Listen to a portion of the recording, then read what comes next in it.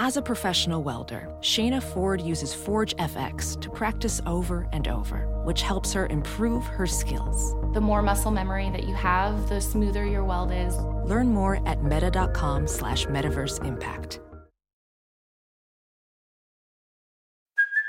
Hey, it's Kaylee Cuoco for Priceline. Ready to go to your happy place for a happy price? Well, why didn't you say so? Just download the Priceline app right now and save up to 60% on hotels. So whether it's Cousin Kevin's Kazoo Concert in Kansas City, go Kevin, or Becky's Bachelorette Bash in Bermuda, you never have to miss a trip ever again. So download the Priceline app today. Your savings are waiting. Go to your happy place for a happy price. Go to your happy price, Priceline. Don't touch that dial. You're tuned in to the Dread Podcast Network. What's your favorite scary movie? Oh, come on, you know I don't watch that shit. Why not? Too scared? No, it's just what's the point? They're all the same. Some stupid killer stalking some big-breasted girl who can't act, who's always running up the stairs when she should be going out the front door. It's insulting.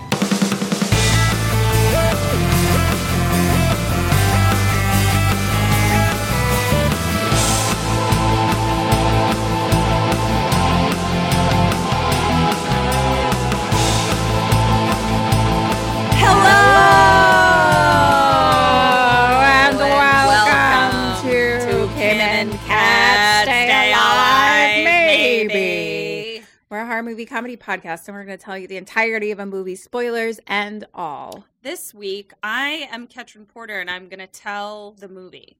And I'm Kim Burns, and I'm going to listen, and I'm going to try to make it out.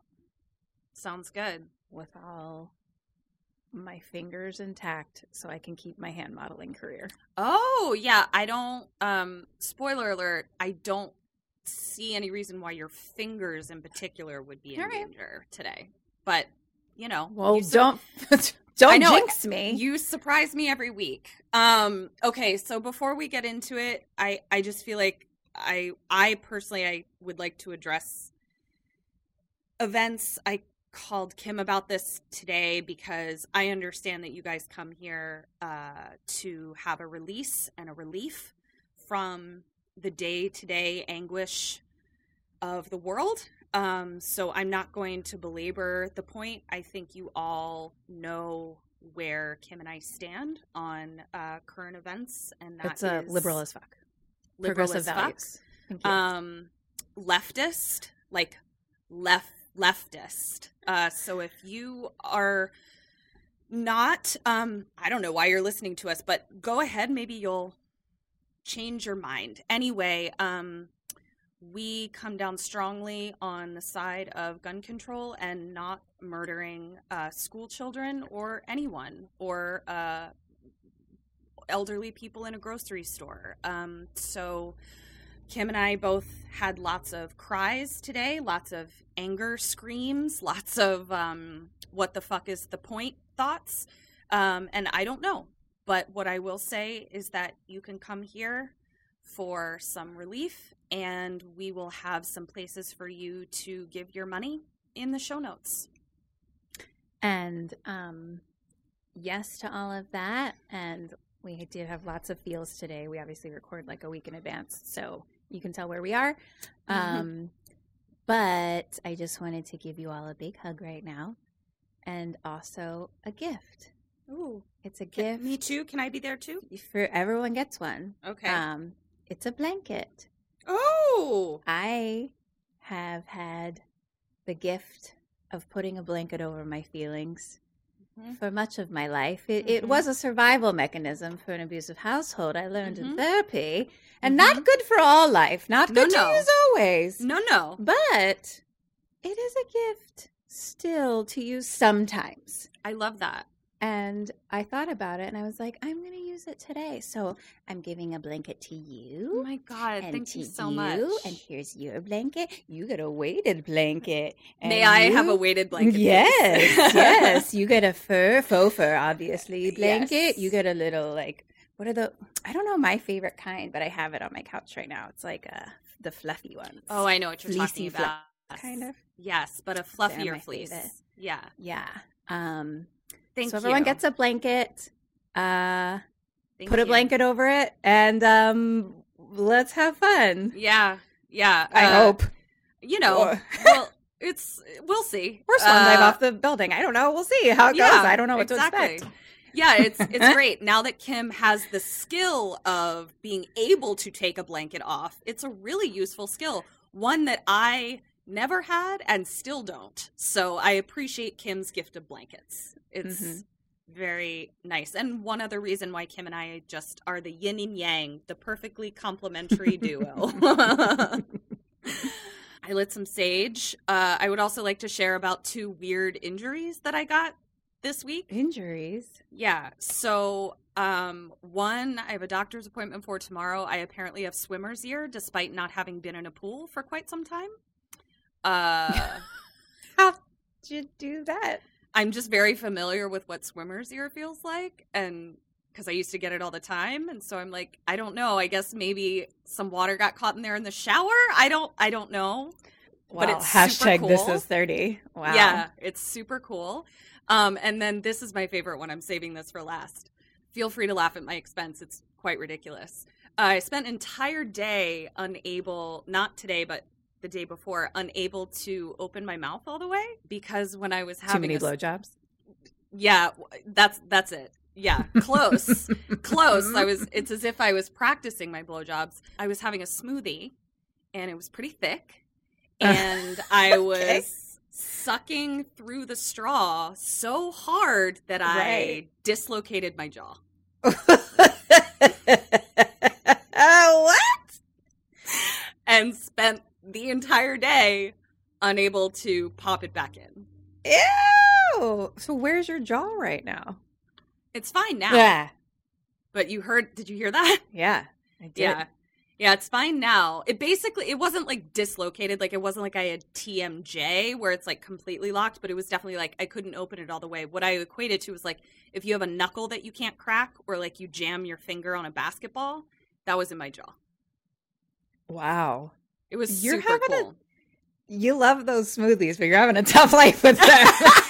Between your blender hole and your fucking blowjob jaw.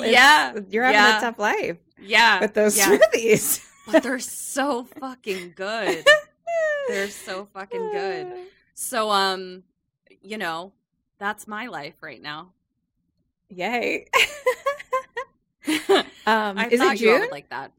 It is June. Happy Pride. Happy Pride Month. That was hugs and love to all of our queer, amazing, beautiful listeners. We love you. Yes, LGBTQIA+ all the way. We love you. I'm gonna try to be more outspoken with my pansexuality. Yay! I don't know. I feel weird about it in a weird way where I'm just like, I just feel normal about it. Like I'm just like, oh, I'm just gonna date whoever I want to date. Mm-hmm. Like I just turned it on to like date all. Mm-hmm. And then just talk to everybody. Mm-hmm. But I'm like, am I supposed to be like talking about it? I don't know. I think that's kind of the whole point is that it's really it's honestly it's pretty silly. I guess I'll say this. It's pretty silly like how many labels, our society requires. And I think kind of the whole point of sexual and gender expression is that people are just let people be people. Mm-hmm. Like, who cares? Well, that's a big part of it is I didn't grow up being like, what's the word I'm looking for? Ostracized, abused, bullied, anything like that. You didn't answer for your sexuality. Things. So that's why I feel a little like, I don't know the word again either, but you don't want to step on people's toes or make people think that you are exactly that I'm like, I'm pan now. So like I get to, exactly. I completely understand. I think that I just think, I don't know. I support and think that that's amazing and agree with you that like eventually it hopefully will stop being a fucking issue.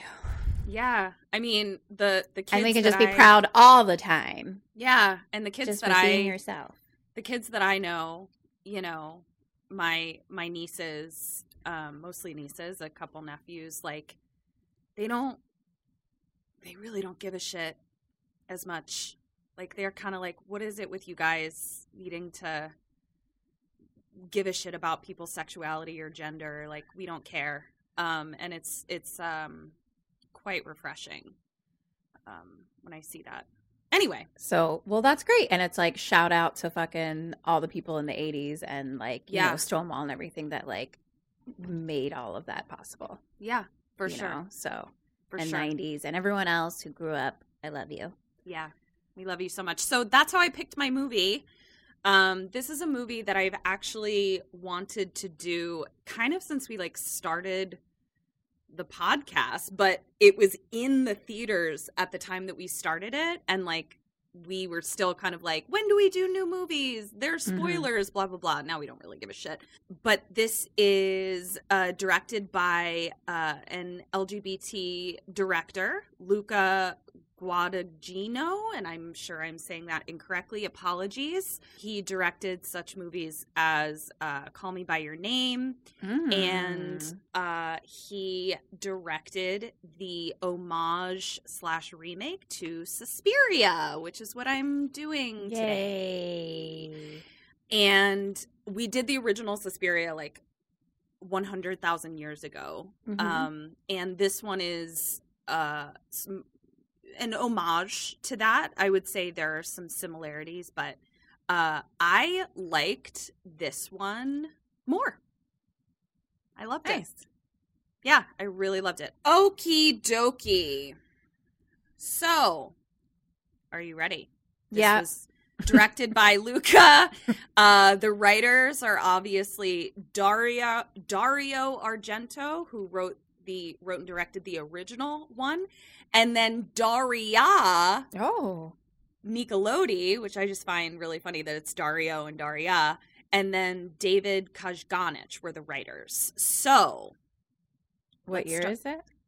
2018. Nice. Year that we started the podcast.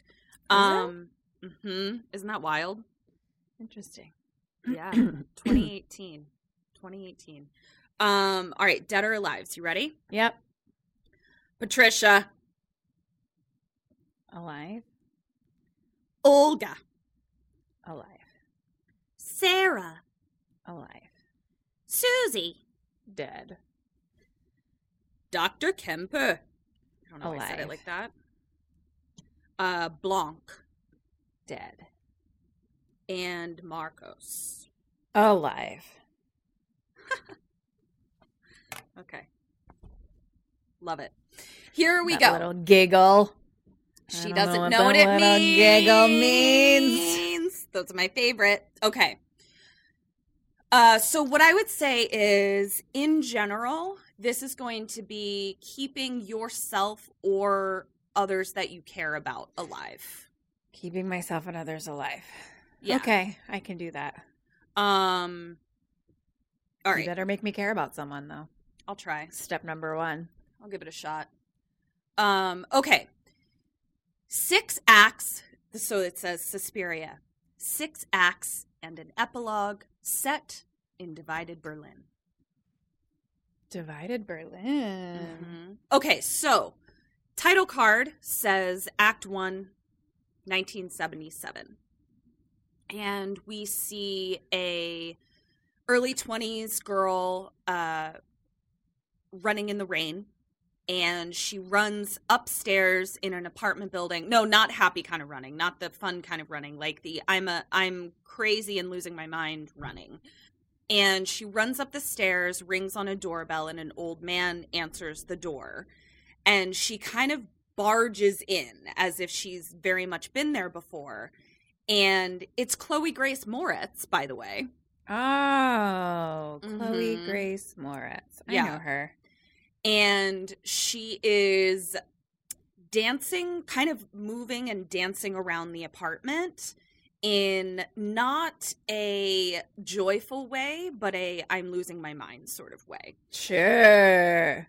And yeah, I get it. Yeah, we're all kind of we're all kind of Chloe Grace Moritzing right now. So the doctor is kind of like, all right, she's here. So he's like, I'll tell my patient that's supposed to be here in 5 minutes to come back later because you are clearly having a nervous breakdown of some kind. Fuck. Oh, no. And she is kind of going in and out of English and German. And so she's like, this song, this song is stuck in my head and it's so loud. What I will say is she's doing an okay job. What I said to Eric was like, wow, this is an impossible monologue. And she's definitely like wanting to show us that she's crazy. That's just kind of the snobby actor in me that was sort of like taken out of it a bit. Mm-hmm. But she barges in, throws her bags down in the corner, and she keeps saying, do you see what I mean? Do you see what I mean? And she's kind of laughing and crying kind of all at the same time, that sort of kooky, crazy vibe. And she's saying things like, they're going to try to keep her alive. I was right. They're witches. I have to tell Sarah to get out of there. We then see Dr. Kemper, who's the doctor, write down in his, like, you know, notes or whatever, her delusions have deepened into panic. So this is Patricia. We learn her name is Patricia. And she starts saying things like, Olga knows what's happening. She saw how they groomed me.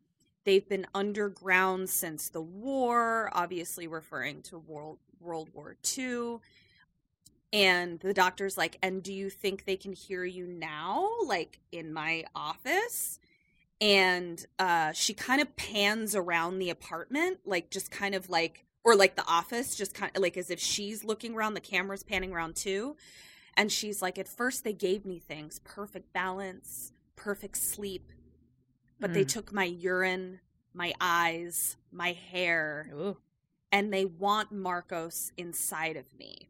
Whoa!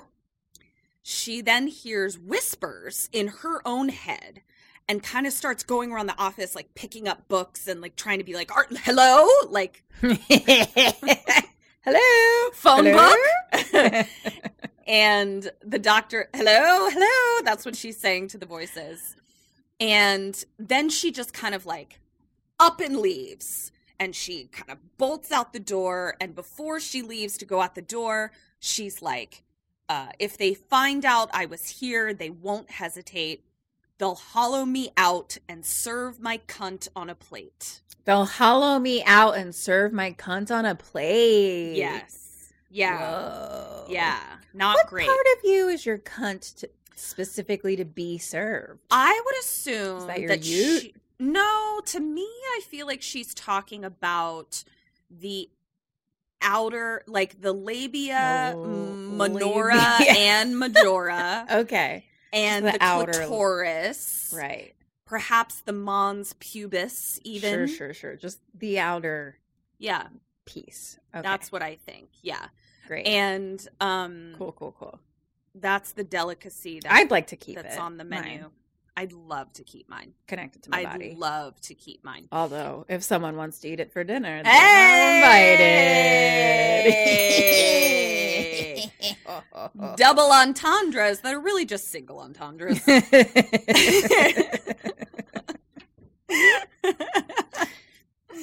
So she just floats out the door. Mm-hmm. His housekeeper looks at him and he shuts the door. Question 1, what do you do? What does Dr. Kemp do? So you just kind of had this tornado, this Patricia tornado come in, tell you that witches are trying to eat her cunt, and leave. I mean, I think I'd probably have to, like, I don't know the situation, but, like, call someone, like a family or, like, hospital or something. Like, if I'm her doctor. And psychiatrist. She seems unhinged. Mm-hmm. It seems like that's my job to help. Okay. So you would make a call to either a family member or professional or like I got to get her help, whatever. I don't know her situation myself, but I'm assuming as her doctor I would. And so I would be getting some type of help some way, shape, or form. Okay. What does Dr. Kemp do? Does he call the witches? Hello? Not specifically witches, but call whatever she's talking about. Point for you.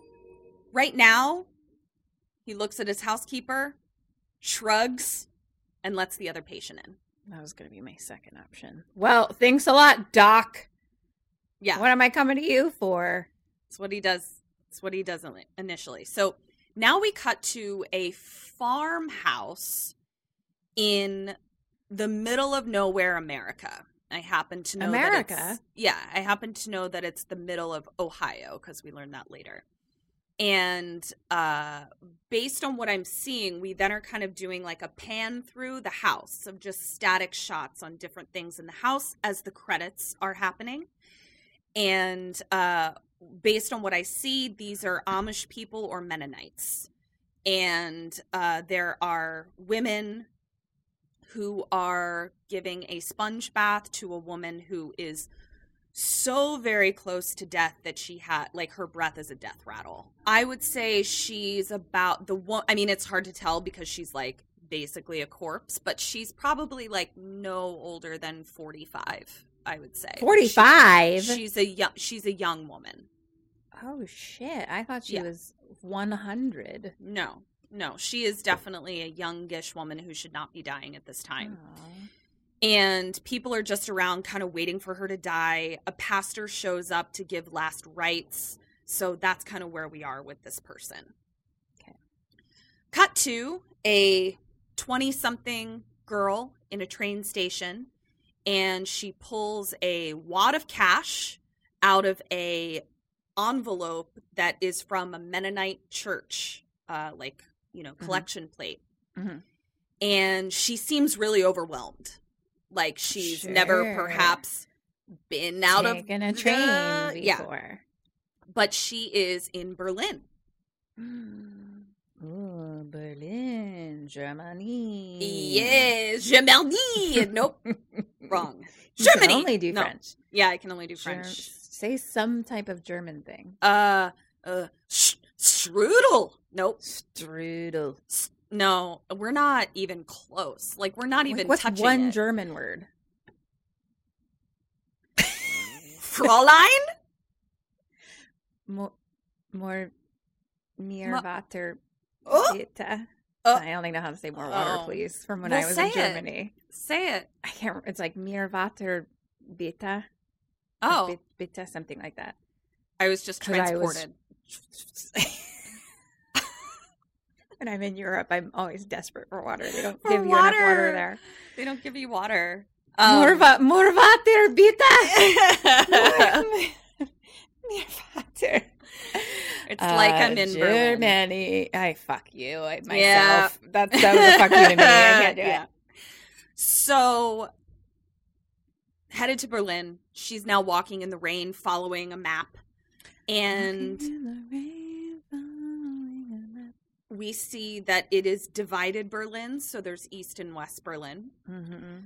She then comes upon a giant building, and on the front of the building, giant like marble pillars up super high, and it says Tanz, T-A-N-Z is what it says on the building. Tanz. I'm gonna post more than that too, because I do not know what that is in reference to, and I forgot to make a note of it. So she walks into the giant lobby, beautiful lobby, and she kind of walks in, and at one point is just kind of looking around, and then this woman who we learn is named Miss Tanner comes out, and she's like, Susie Bagnan, and she's French, so that was and she's like, oh, I tried to call you. No, I'm not going to do it. I tried to call you. I was like, listen to this bitch who got a French accent over a week. No, hello. Because I realized that it wasn't going to go through to the end of the sentence. Oh, yeah.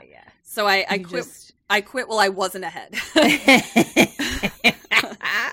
So So Miss Tanner is like, I tried to reach you at your hotel before you left because I really needed to reschedule, but I wasn't able to catch you. She's like, this just really isn't a good time for us. There is some company business, but here you are. So cut to Susie standing against a wall, and she's kind of stretching like her arms as if she's getting ready to perform or whatever. We then cut to a dance class going on elsewhere in the building. We cut back to Susie, and Miss Tanner says, Susie, we're ready for you. They bring her into this giant mirrored room with like all four sides are mirrors to the point where like once you're inside, you don't know where the door is. Everything is, yeah. And then just like pillars and Miss Tanner is like, this is Miss Milius, this is Miss Mandel. And Susie is like, where is Madame Blanc? I thought she was going to be here to see my audition. And Miss Tanner is like, oh, sweetie, honey, child, you shouldn't even be here. Like, you shouldn't even be auditioning. She's like, you have no training, no references. She's like, your inquiry just, like, happened to catch Madame Blanc on a good day. So, like, slow your roll. Rude. Yeah, but she says it, like, very sweetly in that way that's literally like, oh, my darling. And like, bitch. So Susie is not Chloe Grace Moretz. No. Okay. No. So Susie goes, Susie is Dakota Johnson. Oh, okay. Yeah. And is she have an accent of any sort? She's American. She's from Ohio. Yeah, which we learn later, but so Susie goes to... Oh, right, because the train. She's the train person. She is the train person, yeah. Got it.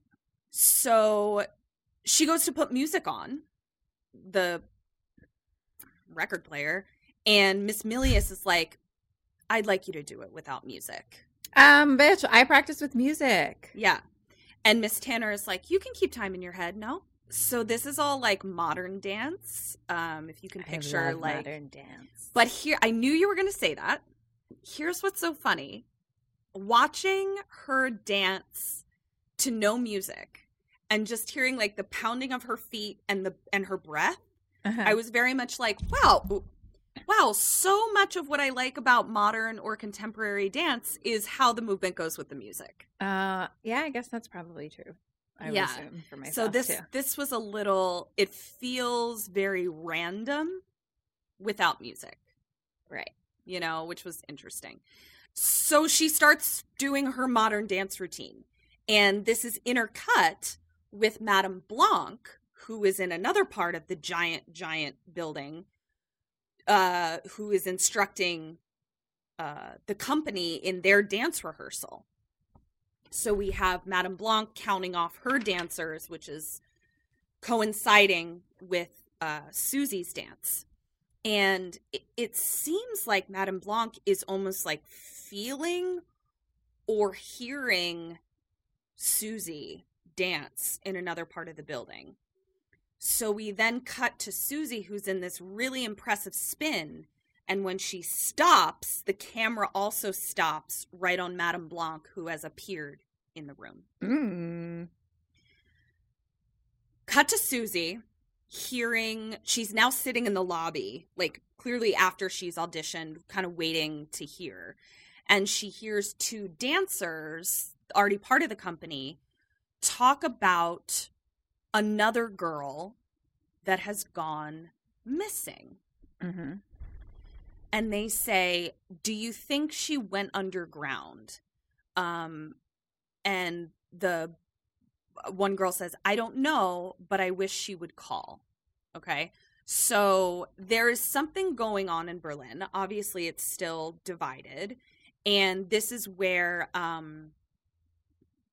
RAF comes in, which I basically learned, and I want to do a little bit more of a deep dive on it. RAF were people that were considered terrorists at the time, who believed that Germany wasn't doing enough to answer for their sins in World War II. And so there were bombings going on, RAF terrorists being like, Germany, you can't put a blanket over this. We need to deal with our sins, is what I believe RAF is. So Interesting. Yeah. Anyway, so Susie is kind of hearing this conversation out of context. And at that point, Miss Tanner calls Susie over, sits her down, and she says, well done. And Susie's like, what? What? Thank you. And she's so excited. And you can, the way that she interacts with Miss Tanner, you can tell that she is sheltered. You know, like she's very shy. And then Miss Tanner says, I assume that you need to return home to get your affairs in order. And Susie's like, nope, I can start right now. No affairs. No affairs, none to be no taken electricity. care of. Haven't had any of that in my life. I'm good. Yep. I have all my possessions right here in this suitcase the size of a briefcase. And Miss Tanner says, well, that's great. She says, we can't pay very much for you to be a part of our company, which is why we offer you a free place to live. You can live here for free. And it's dorm style, basically. And she's like, are you fucking kidding me? Like, Susie is like, yes, thank you. This is great. I made it. Yeah. Yay. 2 other teachers then come in and are like introduced to her, but they're kind of very cold about it and snooty. Like one of them is like, where do you come from? And Susie's like, Ohio. And she's like, and kind of walks away. Then Miss Tanner says something really interesting. She says, welcome, in response to, you don't have to pay anything to live here. She says, in this company, we fully understand the importance of a woman's financial autonomy. And she's, and in America, I don't know if you know, but like women couldn't have checking 70s. accounts or credit cards like in the fucking 70s. Yeah. So Without their husband's approval. Yep. Or permission, Super. I should say. Yep. She then says, she's like, we'd normally be full right now, but we happen to have a room, so you're in luck, which is why we can offer you this free board. And Susie says, Patricia? And Miss Tanner is like, you know her? And Susie's like, no, I just heard the girls say something about someone named Patricia when she was eavesdropping on that conversation. And Miss Tanner then says, okay, well then I won't be coy.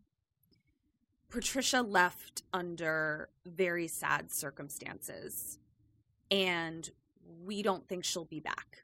So you can have her room.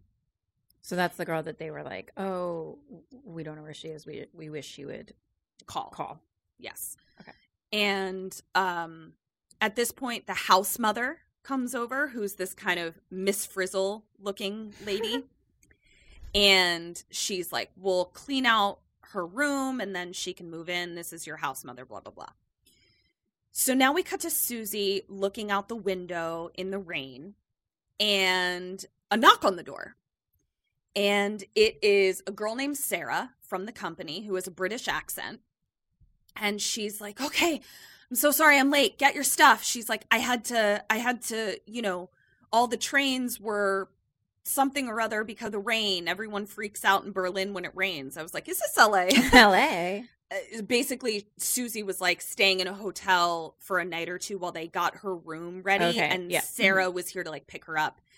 And Susie's like, I'm so sorry, but like when you hadn't arrived by 6, I had to keep the room for another night. So you're welcome to go back or stay here, whichever you'd like. And Susie like can't stop smiling. And Sarah's like, what's up? And she's like, I don't know. You were just like talking about people in Berlin. And I realized, oh my God, that's me. Like I live in Berlin now. And Aw. Yeah. And Sarah then says, I heard about your audition. Madame Blanc said that you were brilliant. And Susie just kind of like shyly smiles, and then a bomb goes off. Ah, what? No. A bomb outside goes off. And they're startled. Sarah runs to the window, and she's like, it's a bomb. It's RAF, blah, blah, blah. This is the first time in the movie that I believe we hear the term RAF, other than I think some garbled news headings. This is the first time that a character is like RAF, and that's where I was like, I need to look up RAF, blah, blah, blah. So that happens. Part 2. So that was part 1. Part 2. Yes, I know how numbers work. Thank you. Thank you for explaining it, though. And then we have cut to old man, Dr. Kemp, sleeping in bed, sitting up. So I was like, is that what happens when you're old? Sitting up sleeping. Sitting what a up monster. Sleeping. I mean, maybe he has really bad heartburn. Sometimes you have to sit up sleeping when you have heartburn. That sucks. Or an ear infection. Great. But like, I don't know. I would just be sitting up awake. Awake? Yeah. I can't. I would be like, well, I guess sleeping isn't happening for me if I need to sit up. Yeah, like if I am instructed to sleep in any way other than fully on my side, like I'm just awake. I'm an awake person. So, what a freak. There was one time that I was having like really awful back/knee problems, and my doctor was like, you can't sleep on your side. He's like, you're literally popping your own ribs out. Ew. Please stop sleeping on your side. But I was like, I can't. Like, I don't know what to tell you. So Eric literally made like a pillow fort around me where like I couldn't move anywhere, and then put my weighted blanket on me. So I was literally just strapped in and couldn't move. How'd that go for you? Not well.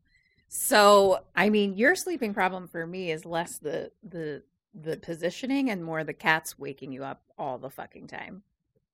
Yeah. I was talking to someone who just got a kitten, and I was like, good luck with sleep life. Like, I was like, everyone I know who has a cat is just like 6 months into it. They're just like, well, they're awake all night and wake me up, and somehow they're all just okay with it. That's just cat people. They're just like, I just don't sleep anymore. And I'm like, what the fuck is wrong with all of you insane humans?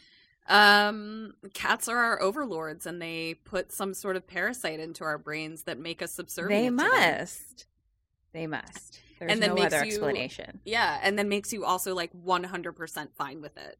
So that's the craziest part. Like that's the part that's not okay with me. Yeah, like I'm not okay with people being okay with it. That's part of the implant. It keeps me like I just thinking about it, thinking about the idea of this little monster trying to wake me up every night is I mean, I lose it. I lose it. It's my life is wild. It's crazy, and I love them for it. Okay, so now we have a VO, a voiceover. Here's what we're seeing. Okay, we are seeing the hustle and bustle of the morning. Okay, so we have, I think it's maybe, let's say, I'm going to say 6 teacher type people and 12 dancers, thereabouts. And it's the hustle and bustle of the morning. So it's a big, giant sort of long table where people eat. There's a kitchen. People are making coffee, blah, blah, blah. But as this is happening, we are hearing a vote go on, where it's basically like, okay, it's time to vote. I'm going to go around the room and call your name, and you will vote for either Marcos or Blanc. Okay? And we hear everybody say who they're voting for. We don't know why or how or who or whatever. Question 2, you won't know until much, much later. Who are you voting for?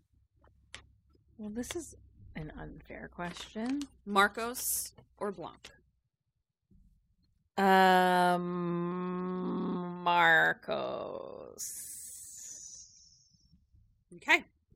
There's no bell because you won't know if that was a good vote or not until the end. Seems like an unfair question. I'm giving myself an extra point regardless. Okay, great. So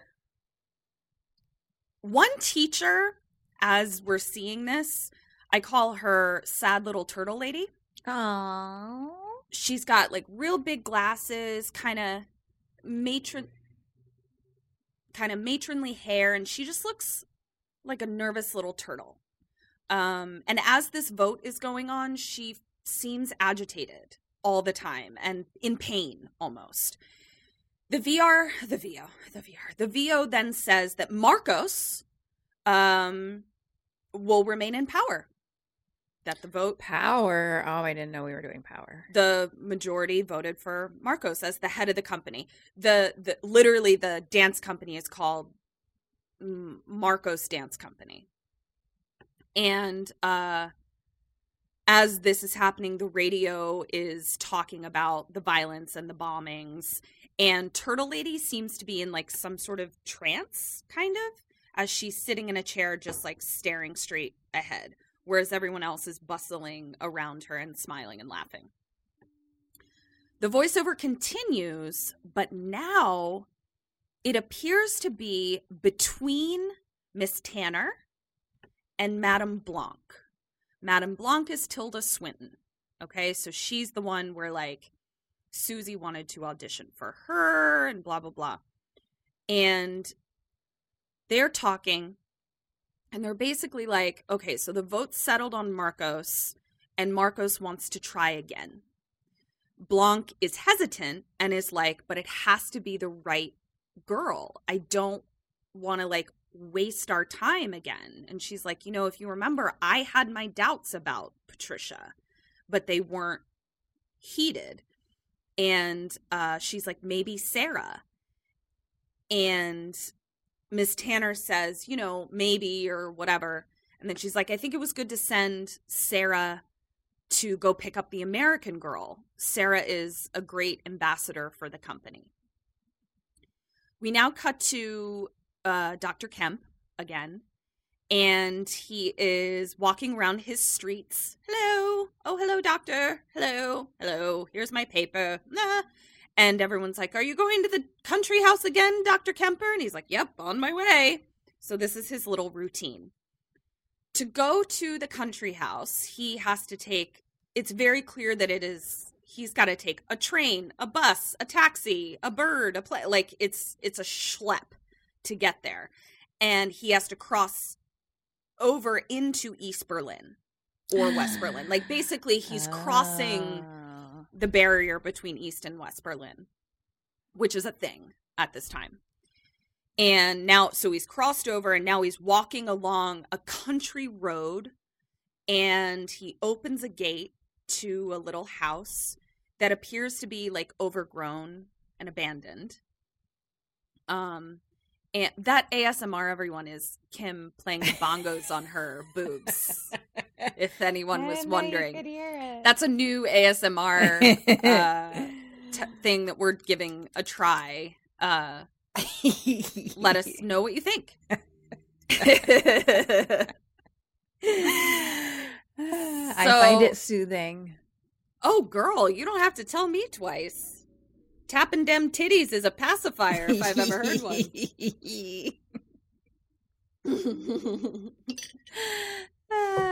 It really is. Mm-hmm. So he lets himself into this little yard, and he touches a space on the wall, just like puts his hand to it and then takes his hand off, and we see that it like carved into the cement of the wall, it says A+J. The voiceover is this doctor, Dr. Kemp, whose name is Joseph, and he's talking to someone named Anka. And he's like, I had to brush the leaves away again today. It's getting a bit overgrown. Cut to him a little bit later, sitting under a tree outside of the house with a blanket over his lap, eating a croissant or pastry of some kind. I know. I didn't even mean to do it that time. I was shocked, honestly, that we made it through the entire last episode with so much French accents and without never me saying croissant. That word. Yeah. I'm shocked as well. Honestly. I don't know. You had to make up for it. Yeah, I like did. That's why you brought it up in Germany. I did, because I don't even think it was a croissant. It was You've lost over it, haven't you? A strudel. Yes, Yeah. I have. I try to say croissant at least once a day. And it's really sad. So here's what we are getting from this. She's dead. She's dead, and this was their house for whatever reason, and now he lives in this apartment on the other side that appears to be his apartment and office. He clearly doesn't live at this house anymore, but still has a key to it, you know. Cut to Susie moving into her dormitory room.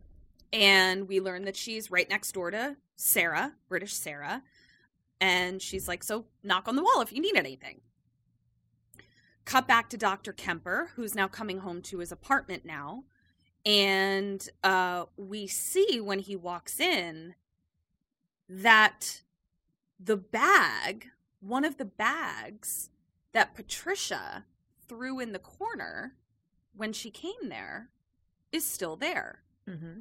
Question 3, what do you do? What does Dr. Kemp do? Look in that bag, hand in hand. Point for Dr. Kemp. Uh-oh. So he looks in, and he opens her... I don't regret a thing. I mean, here's the thing. Neither do I, because I'm like... I gotta know. Obviously, I'm looking, and, like, there's a fucking diary in it, girl. Oh, like, you better believe I am reading that shit. So he's reading the diary, and it's got a lot of... emojis. A lot of emojis. The poop emoji. It's just the poop emoji written over and over again. It's just the hands over the eyes monkey. Yeah, hands over the eyes monkey, and that dancing lady in the red dress. Oh, I love her. She's great. So we get some looks at it, but we're going to get a better look at it later. So we'll find out later really what's in it. And his housekeeper, who is Frau Sesam, she comes in and she's talking about she's like, oh, another protest is happening outside. And she's musing. She's like, oh, before the war, Germany had the strongest women. Like your wife, Anka. Wasn't she, doctor? And he doesn't really appear to hear her or doesn't want to hear her, but he's very engrossed in this diary. Cut to, we're back at the dance place. Yep. And we hear an announcement of like, all right, like the dance rehearsals in the Lily room today or whatever the fuck. And the announcer, who I believe is Tilda Swinton's voice, is like, lead your own stretches today, be there in a second kind of thing. The dancers are gathering. And then Madame Blanc comes in and she gives everyone the mwah, mwah on either cheek to everybody. Yep. And she introduces Susie to everyone. And she's like, do you want to say something? And Susie is like, I'm so shy. I've never seen people. And she just says hello. Everyone is smoking, by the way. Oh, no. Like, everyone is smoking. It was wild times back in the 70s. Fucking wild. It was just warming up for dance class with a cigarette. Literally, I get to it later and I commented on it, but I'll just tell you now. At one point, there's like a scene where like Sarah and Susie are like warming each other up, like the way that we warmed up in like acting classes, like stretching each other. Yeah. And Sarah has a fucking cigarette in her mouth.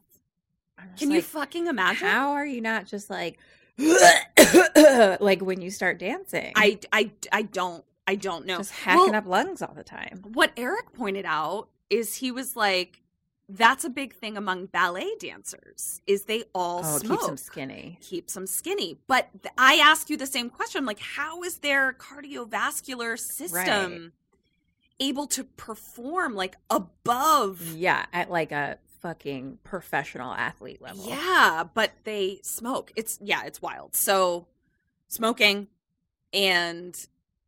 you can picture Tilda Swinton smoking a cigarette. Sure. Like, it's very deliberate. Natural. Like, it's the opposite. Eric commented on this. Like, people that smoke a lot, it's almost like it's an extension of their hand. Mm-hmm. Whereas Tilda Swinton, when she smokes, it's like every puff is intentional and with purpose. And I was like, all right, bitch. So she's like, all right, join the family. You know, we're a family. Welcome to the family. And then she's like, I want to pick up where we left off, everybody, with Volk.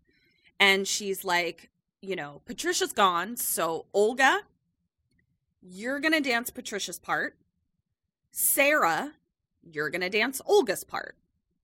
So now Olga is the protagonist of the dance. Patricia was the protagonist. Now Olga is the protagonist. So Blanc is coaching Olga, who is really struggling to get it. And Olga then stops and like pushes Madame Blanc off. And she's like, this is shit. And Madame Blanc is like, okay, let's all take a break. And Olga does not wait for the break. She just starts screaming. She's like, you can't even be bothered to respect your own lies. Something along those lines. Whoa. To who? To Madame Blanc and Miss Tanner and like all of the teachers that are there, but like mostly Madame Blanc. And Miss Tanner and House Mother kind of like get a little aggro, and Madame Blanc is like, no, it's okay. Let's talk about it. It's totally fine. And she kind of takes Olga's hands in her hands, and she's like, I know that you're upset about Patricia. Mm-hmm. The thing is, if she chose to go underground, there is a reason why none of us would know where she is. She doesn't want us to. And that was her choice. Like, if she wants to be boiling water in a bunker underground somewhere, like, that is the choice that she made.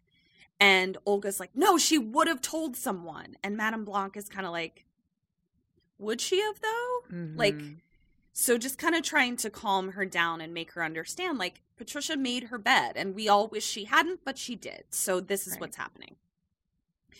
Tanner, she then says, Miss Tanner, please take Olga to her room to rest. Olga throws Miss Tanner off and is like, no, Miss Tanner, Olga has had enough. And I was like, people who speak in third person when they're very emotional is funny to me. And I'm sorry, because clearly Olga is really going through something, and I shouldn't laugh, but it's funny. And because she's like, Olga's going to pack her things and get out of this box of rabies. Oh, and shit. Marches out and turns around, and she's like, witches! Oh, shit! And leaves. Miss Tanner then just kind of starts laughing in a way that, like, is to suggest how ridiculous, right? Uh-huh. But it's loud and long and uncomfortable.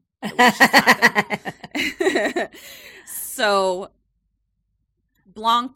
Madame Blanc is like, I'm so sorry, like, especially to Susie, who's like, what? Right. And she's like, who okay. Who are the two S girls? Sarah and Susie. And which is which? Sarah is British. She's been there. Susie is the new girl. Susie is the new girl. Okay. So think of Susie. You know how, like, Susie is like, I'm Susie. She's new. That's what the name Susie says. You know?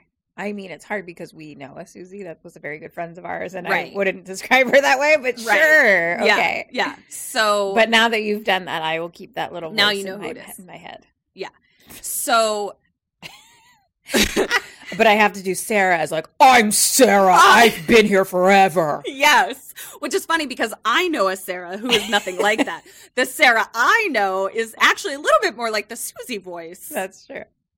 So we're all mixed up over here. But that's, if I say him that way, I'll keep it straight. I'm Susie. Hello, I'm Sarah. Great. Yeah, that's how we know. Apparently that those two voices equal. I'm new at this, and I've been here forever. Well, I'm a freshman versus senior. Well, who knows how long Sarah's been smoking as a dancer? Sure. Susie's never seen a cigarette in her life. Back in fucking Amish land. Exactly. So we figured it out. That's fair. So it's more of like I'm Susie. No, I'm Sarah. Fuck, Sarah. I fucked it up already. God damn it. But she's also British. So it's also like, hello, I'm Sarah. That's it. Okay. Spoiler alert, she sounds nothing like that. But She doesn't sound like an Now she 80-year-old does. smoker. No, but Cockney Cockney smoker. 80-year-old smoker. Yeah, but now it's all you're going to be able to hear. So you're welcome. Got it. So Madame Blanc is like, all right, who's going to dance the pro tag? Who's going to do it? I like pro tags. Okay, so she goes around and everyone's like, not me. Oh. All hiding from wanting to do this. And so Madame Blanc says, okay, we'll manage, you know. And then we hear, I'll dance. Is it Susie? It's Susie. Susie. She says, I'll dance. And everyone kind of looks at her. Madame Blanc is like, I mean, bitch, you just got here. And she says, I've seen the dance over 100 times in the library. Whoa. And I came to New York 3 times when you were performing at the Martha Graham studio. And Madame Blanc comes up to her and she's obsessed much? Yeah. Madame Blanc comes up to her and is like, we rehearsed this for like 10 months. You know, like I don't think it's a thing where you can just like step in. And Susie's like, nope, I can. So Miss Tanner is like, okay, we'll do it alone first so you don't accidentally like maim someone. Sure. By doing it all together. So they just do the same show every year? Good question. That Right? sounds boring. Yeah. I mean, well, no. Because what if we think of it as like the Nutcracker? The Nutcracker? Yeah. Sure. So I think that's kind of what we're meant to equate it to. Okay, I'll take it. So, but they do come up with new dances because later on in the movie, she's like, I came up with something new. So it's like they're not only doing, you know, the same stuff all the time. So she's like, all right, do it by yourself. So Susie gets up to dance. Music starts playing. This is intercut with Olga leaving, walking down the stairs from her dorm room with her suitcase. Oh. And it's raining out the window. And we cut back to Susie and Madame Blanc, and Blanc stops her, and she's like, stop. She's like, clear your head. She's like, I want you to start over. Turtle Lady is in the corner looking kind of turtly. And Blanc, so Susie takes a deep breath, and then Blanc touches pressure points on her hands and pressure points on her feet. We now cut back to Olga, and she's on this giant staircase, and we hear 2 teachers like laughing, and then they interact. They meet Olga on the stairs, and they're like, Olga, and we just see slow motion of the teachers staring at Olga on the stairs, just staring into her eyes. Cut to Susie dancing her dance, and it's all very kind of creepy and distorted. And then they just kind of keep going, laughing, having their conversation up the staircase. Okay. Olga starts descending back down and starts crying, but the tears are literally like falling out of her eyes, and like they're like globular tears. So she's like, she can't see, like she's completely blinded by the tears. And cut back to Turtle Lady. Turtle Lady looks very pained. Cut back to Olga. She's been trying to like walk down the stairs, and she's just like crying, like sobbing, and trying to like get these tears out of her face, and she can't see. So now she's kind of like this, walking through the hallways of this building. Holding her arms up in front of her. Thank you. Like, I can't see. And Olga then hears a voice being like, Olga, come this way. And there's like a kind of a light at the end of the hallway. Question 4, what do you do? What does Olga do? I think hand in hand, I think I am not gonna go that way. I'm gonna leave the building. And I think hand in hand... Or make your best attempt to do so. Yes. I think she does go that way? Question mark? Double ding. Hey, first double ding of the show. It only took an hour. But only 4 questions. So this scene, I don't encounter a ton of scenes that are body horror that make me feel like I'm actually going to vomit. Oh. Get ready for Cronenberg's. Yeah. So Olga does follow the voice. Can't see, but she walks towards the light. All of a sudden, the door she walks through closes behind her, and she is in the mirrored room, and the door is gone. And tears are still just falling out of her eyes, and she knows she's fucked. Now she's literally scratching at the mirror. Just, she knows she's fucked. Cut back to Susie and Madame Blanc, and she's like, okay, remember, you start on 1 with the music, and if you feel ill at any time, just stop. If you feel ill. Okay. Mm-hmm. As Susie is doing this very visceral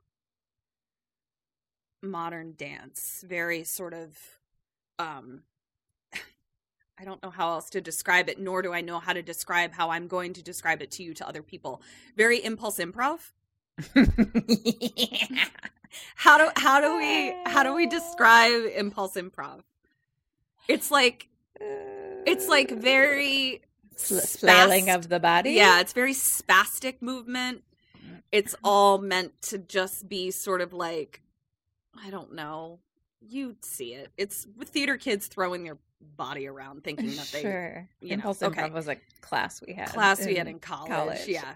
So that's kind of the vibe that we're getting now. As Susie is doing certain movements, we cut back to Olga, and it appears that those movements are directly affecting her. Okay. So Olga can't fucking see, and she is being literally thrown around the room like a rag doll and completely contorted. At one point, her body is bent backwards and half and to the side so that we watch her ribs pop out and bruise her skin. And she is screaming and just fluid and pus and everything coming out of her body and her eyes.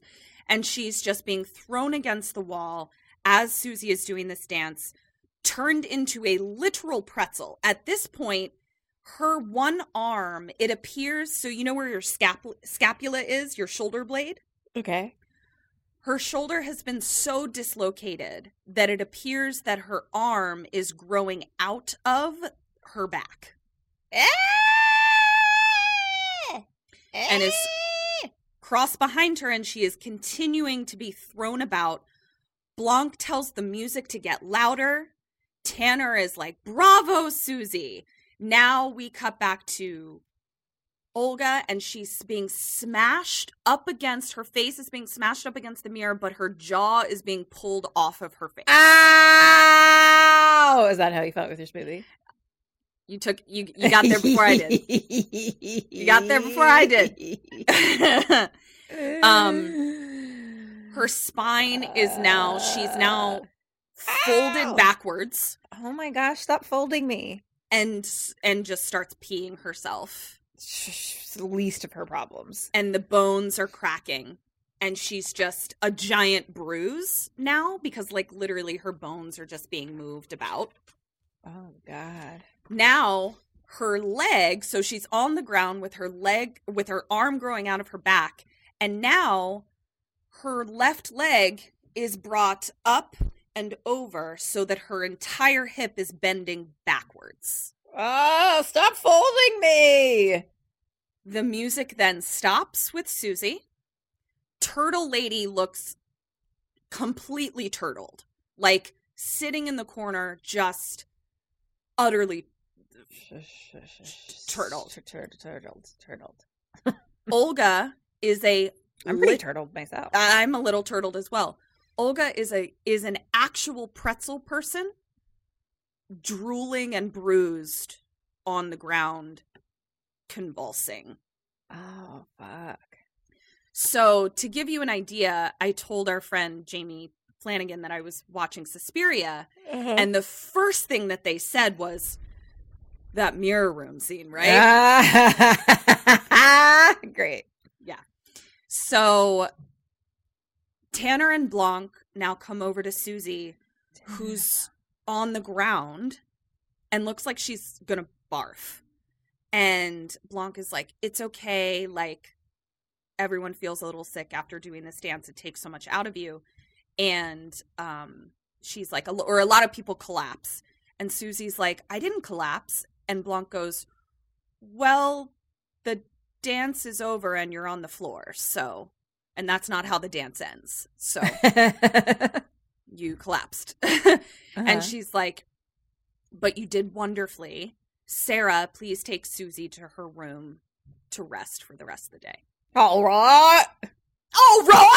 Here I go. So now we cut to Susie in her room. And then she's peeing into a cup. Interesting. Yep. And we have flashbacks to baby Susie, school-age Susie, maybe elementary school. And she's obviously, she was Amish, so it's like in her kitchen. And she's in school and she's drawing these like really dark, deep lines on a map of America from Ohio down to the word Berlin that she scrawled on the bottom of the page. Okay. So she's drawing these lines, and then she like flips to a page that is Europe, and she's like circling Berlin. And her tutor or whatever is like, you have to study America, keeps flipping it back. And Susie just keeps flipping it back until her mom comes in and scolds her. And we see that her mom is dying Death Rattle Lady. Oh. And the mom comes over and tears out the page and just like stares at her like a mean lady. Mm. Cut to Miss Frizzle, house mother. Collecting pee. So she collects everybody's pee. So she's got a tray of pee. Oh, are they doing testing? Guess so. Which I was like, what the fuck? And then I was like, oh, I mean, testing for drugs. They could have been. Mm-hmm.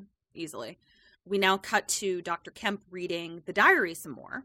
And we see written into the diary, Mother Tenenbrahum, Mother Lacrimarum, Mother Suspiriorum. We just see those names. Suspiriorum. Suspiria is the name of this movie. I'm just saying.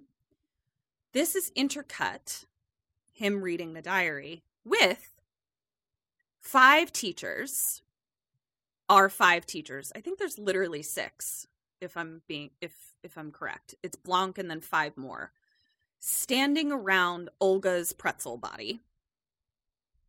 And as they're standing around it, the diary is showing a diagram of bodies kind of being dissected or bisected and shit.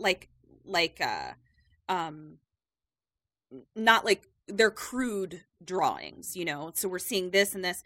Each teacher standing around Olga's body has a hook, this like ceremonial hook-like thing.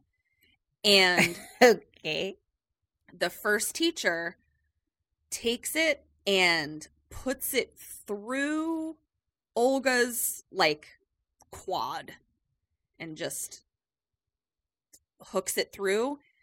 Camera on Olga's face. This bitch is still alive. She's alive? I was like, excuse fucking me? Don't like that. So now all 5 of them put their hooks into her as she's still alive and like can't even scream. but is just a she has no jaw. No jaw, and just a foaming pretzel lady. Oh my gosh. And we then see in the diary this like starish symbol of like 5 points, but not a pentagram, just like 5-ish points, and the name Blanc is written in the middle of it in the diary. We then cut back, and they're all like lifting her and dragging her out of the room, and the house mother does this like hand gesture, and the mirror wall opens, and they drag her body out to somewhere, and the mirror closes. Cut to Kemp, Dr. Kemp. Well, shit. He's on the phone with police, reporting a missing woman. Okay. So now we cut to Blanc and Tanner talking. And they appear to be talking in a room behind a door, and Susie is walking up to the door. So we're hearing what's happening inside, and we hear them saying, she couldn't have known what she was doing. She just carried more of our intention than we intended. And the problem is we let ourselves get angry with Olga. So Tanner is like, I could feel it. The girl is a natural. And she says, like Patricia, but cleaner somehow. Maybe just what we're looking for. Then Susie, knock, knock, knock. Nothing creepy at all going on. Walks in. We now cut to Blanc and Susie in this room that Susie just walked into, and they appear to just be eating like a yummy little sophisticated tapas plate, you know, where Madame Blanc is just smoking her cigarette like she do. And Madame Blanc is asking her questions like about her religion.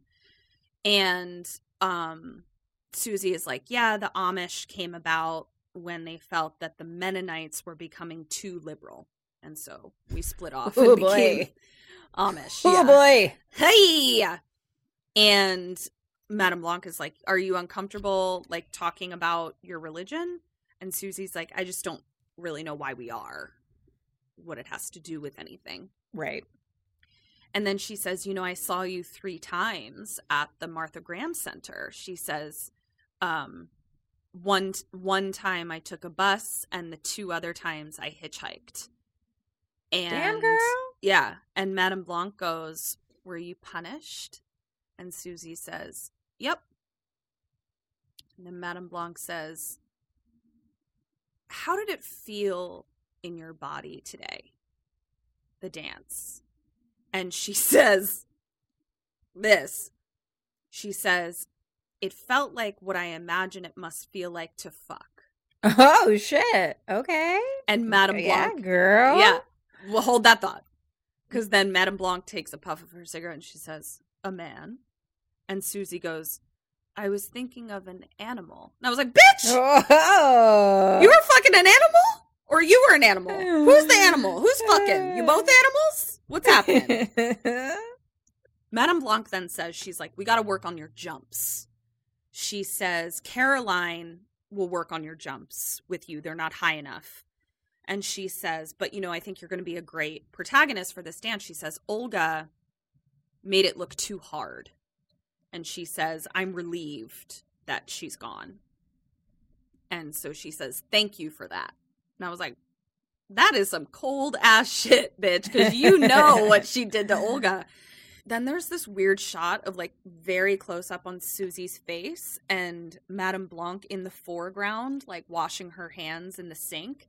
And Susie just has this like almost like calm, euphoric look on her face, which was just very interesting. Not sure what that was about. We now cut to Susie in her own room. And Sarah comes in. It's really helpful. I know. And Susie tells Sarah, she's like, Madame Blanc wants me to like officially dance the protagonist. And she's like, I just didn't think it was going to be like this, like so easy. And, you know, she's like, she's so kind. Mm-hmm. And she then is like, Sarah, are you okay? And Sarah's like, yeah, I'm just thinking about Olga and Patricia. And she's like, you know, Patricia never trusted the matrons, and I never understood why. And she says, if I asked you a favor, would you do it? Question 5, what do you do? What does Susie say? What do you say? What does Susie say? I would say it depends on the favor. Okay. Love. Okay. She says yes. I think it's good practice to always ask what the favor is before you agree to it. Yeah, just a general Yeah. advice. Agreed. I agree. So, double ding. Thanks. Susie says yes. Yes. Yes, queen. She's a good friend. I'll give her that. And then, or a dumb friend. Ah. And then, I mean, how long has she known this bitch? 2 days? She doesn't know what Sarah's about. So then Sarah says, we might get caught. And Susie says, okay. Wow. Yeah. She's, you know what? She's living her, what do they call it? Rumspringa? Her Rumspringa. Yeah. She's Yeah. like, I'm fucking living my best life. Yeah. I am down for whatever. Yeah. Let's do it. Ride or die. Let's do this. Let's turn people into pretzels with our dance. So we now cut to heavy breathing at night in a bed, but it is not the fun kind of heavy breathing. It appears to be the nightmare kind of heavy breathing. Okay. Dream. Heavy breathing. Dream. Heavy nightmare.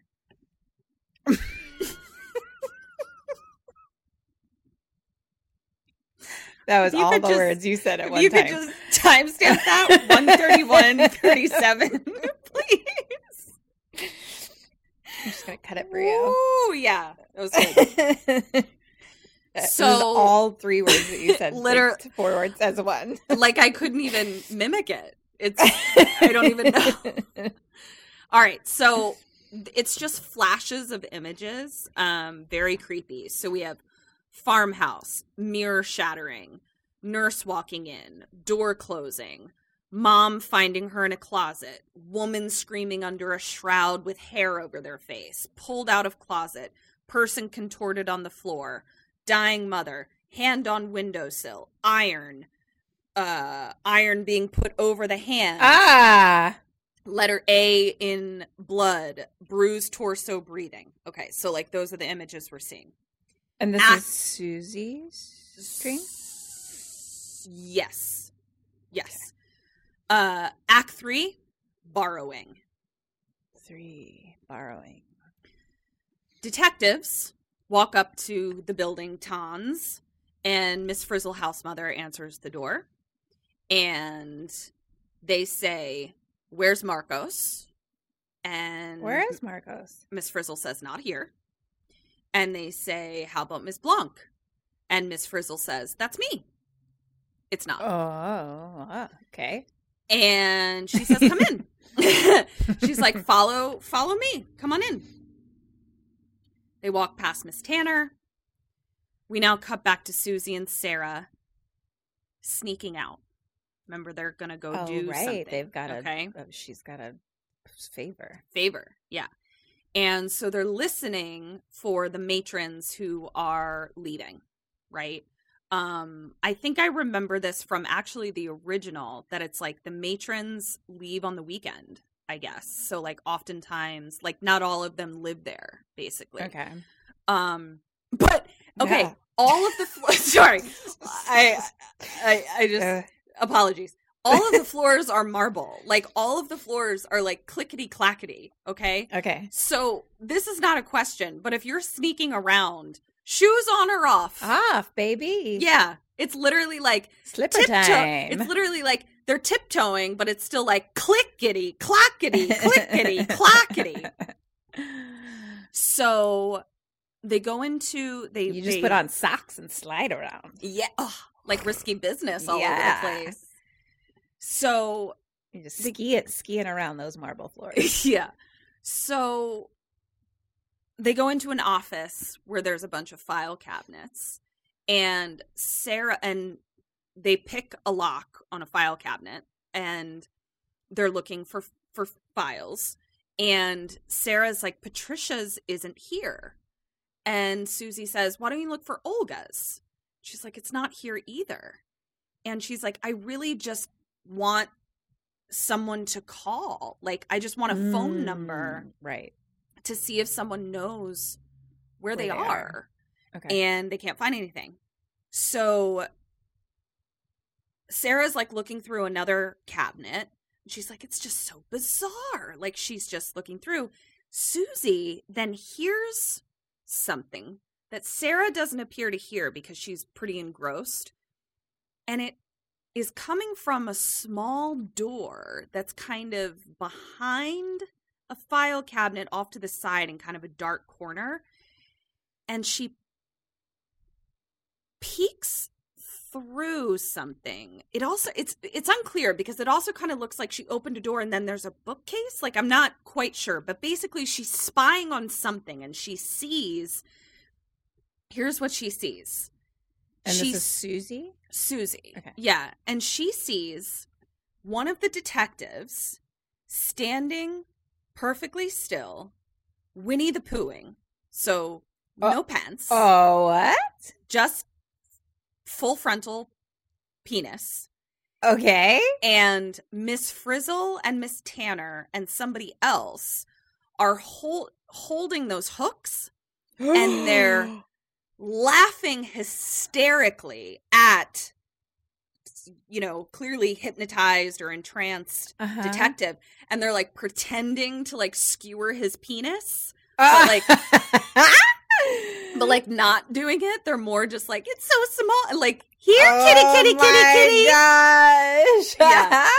And then like Miss Frizzle like pulls his gun out of the holster and is like, like just fucking around. Okay. And so Susie is watching this. She closes the door and kind of like softly laughs. Question 6. What do you do? What does Susie do now? I think hand in hand, we tell Sarah. 1 point for you. Susie says nothing. Doesn't tell her. Cut to next day. Stretching. Sarah smoking while stretching. Gotta stretch out my hamstrings. And Blanc walks in and she's like, no mirrors today and no music. So they put these like giant curtains across this is not the mirror room. This is a bigger room, but one side of the wall is all mirrors. And so they pull curtains across. And this is where she says, she's like, I have a new piece that we're going to learn. Ooh, exciting. I'm tired of doing the Nutcracker all the time. Exactly. And she's like, this piece is about rebirths, the pull they exert and the effort to escape them. And she says, Susie, you will improv at the heart of the dance. I'm interested in your instincts. And she says, we will call this Open Again, is what the dance will be called. Open Again. So all the women are dancing. Blanc is just kind of like circling Susie. And Susie is, her impulse improv is really taking her to the ground. Okay. She's really like slithering on the ground. That's where her impulse is taking herself. I like it. Now, she's a snake. She is a snake. Susie the snake. So she's really like into the floor right now. And we see that underneath the floor, there appears to be an old, gnarled hand that touches its ceiling, Susie's floor, but it's all dark. And like, we don't, we don't know anything. And Susie seems very stimulated or turned on, like that kind of vibe. Tanner and Blanc are now staring at each other as if talking to each other, but not saying anything. Cool. I wish we could do that. We can. We kind of do. I just said something naughty. So now we cut. No, okay. So that dance is over. Now we cut to Tanner and Blanc sitting on a couch, reading a paper and smoking, obviously. Of course. And Blanc says to Tanner, she's like, bitch, you should have told me that Marcos was coming to this dance rehearsal that we just had. Oh, shit. And she's like, she wanted to feel her for herself. And she's like, so you hid her in a storage closet under the floor? Like, what the fuck? And she's like, Tanner says to Blanc, she's like, you should have told her about Susie yourself. Like, you shouldn't have hidden So Marcos is a lady, not a man named Marcos. Mm-hmm. Yeah. Oh. And Miss Tanner keeps calling her mother. So she's Mother Marcos. And Miss Blanc is kind of like not into calling her mother. Like, she calls her Marcos. Interesting. And Blanc is like, I don't want to waste another girl before we're ready. And she's like, if Marcos really was one of the 3 mothers, we wouldn't be in this position. Tanner says, listen, we voted and we chose to follow Marcos. Them's the breaks. Question 7. So Marcos wants Susie. You don't think she's ready. Miss Tanner is like, we voted. She's the boss. Question 7. What do you do? What does Madame Blanc do? I guess hand in hand, we like keep testing Susie more, like to prove she's not ready. Remember when we were on some type of video, something, and I was like, "Oh, I just burnt my arm on the oven. Look at it." Yes, my God. Well, thank God it wasn't your hand. I know it's like way up my arm, so it's fine. Yeah, but like it's pretty gnarled. Yeah, it is. I'll give you a double ding. I think. I'll take it. Yeah, I think that's a tough one. I'm not sure why I set myself up for not really knowing the answer. I've been there, and I get it. Yeah. So now we cut to Susie and Sarah in the hall. Sarah smoking, obviously, and yep. Susie. So this is immediately following that dance rehearsal where we now know Mother Marcos was like touching the floor. Impulse improving. Yeah. And Susie comes up to Sarah and is like, did something happen? And Sarah's like, what do you mean? And she's like, did you feel something or someone? She felt it happening. And Sarah is like, no, and kind of laughs. And Susie goes, am I confusing you? Like, am I being weird? And Sarah goes, no. It's just, it's odd because it's the sort of thing that like Patricia used to say. Of course she did. Yeah. And so she's like, she was being impulse improv too. She was also being impulse improved. Yeah. And it drove her insane as it did us. Impulse improv. So, I really haven't thought about impulse improv in 20 years. Me neither, until you said the words. Yeah. I blacked it out. Yeah. Blocked it and blacked it. Yeah. So then Sarah's like, okay, let's get dressed for dinner tonight. I have a dress you can borrow. Because obviously, fucking Susie is like Fräulein Maria. Like, she doesn't have fucking clothes to wear. Right. They're all handmade. Yeah. And so cut to a place called Paris Bar. Ooh, I want to go. I really want to go to this place because it just felt so fucking European. So fucking European. I can't wait till we have some Sammys in Europe so we can like tour in Europe. Tell your European friends about us. So as all of the company is kind of like walking into this Paris bar laughing, everyone's dressed up. It's the dancers and the teachers. We hear a voiceover of Madame Blanc and Miss Tanner being like, this is good for Susie. to see us as part of the world. And they're like, I think she senses what we want with her. And Madame Blanc says, she does. I can tell every night when I send her her dreams. When I send her dreams. Yeah. Keep your fucking dreams Keep out of your my fucking head. nightmares at it. So I got enough trouble sleeping with me Right? laying on my back and my cat swatting my face. Yeah. Come on. Come on, I I'm don't need your sleepy. fucking nightmares. So, cut to Blanc. Now it's nighttime. We just had nice Paris fun. Cut to Blanc sending her dreams. All right. So we got some more creepy images. You ready? Yep. We got some hooks going into bodies. We got hairballs in a toilet. Not cat hairballs, human hairballs. Ugh. We got weird rainbow lights kind of dancing on the wall and shadows. We got skin ripping. We got Susie kind of sliding up a wall. And we have weird doll head, farmhouse, more dreams.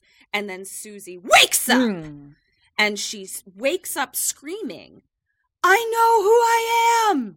Oh, okay. Good for you. Sarah runs in and she's like, what's the matter, love? She's like, who are you? Yeah.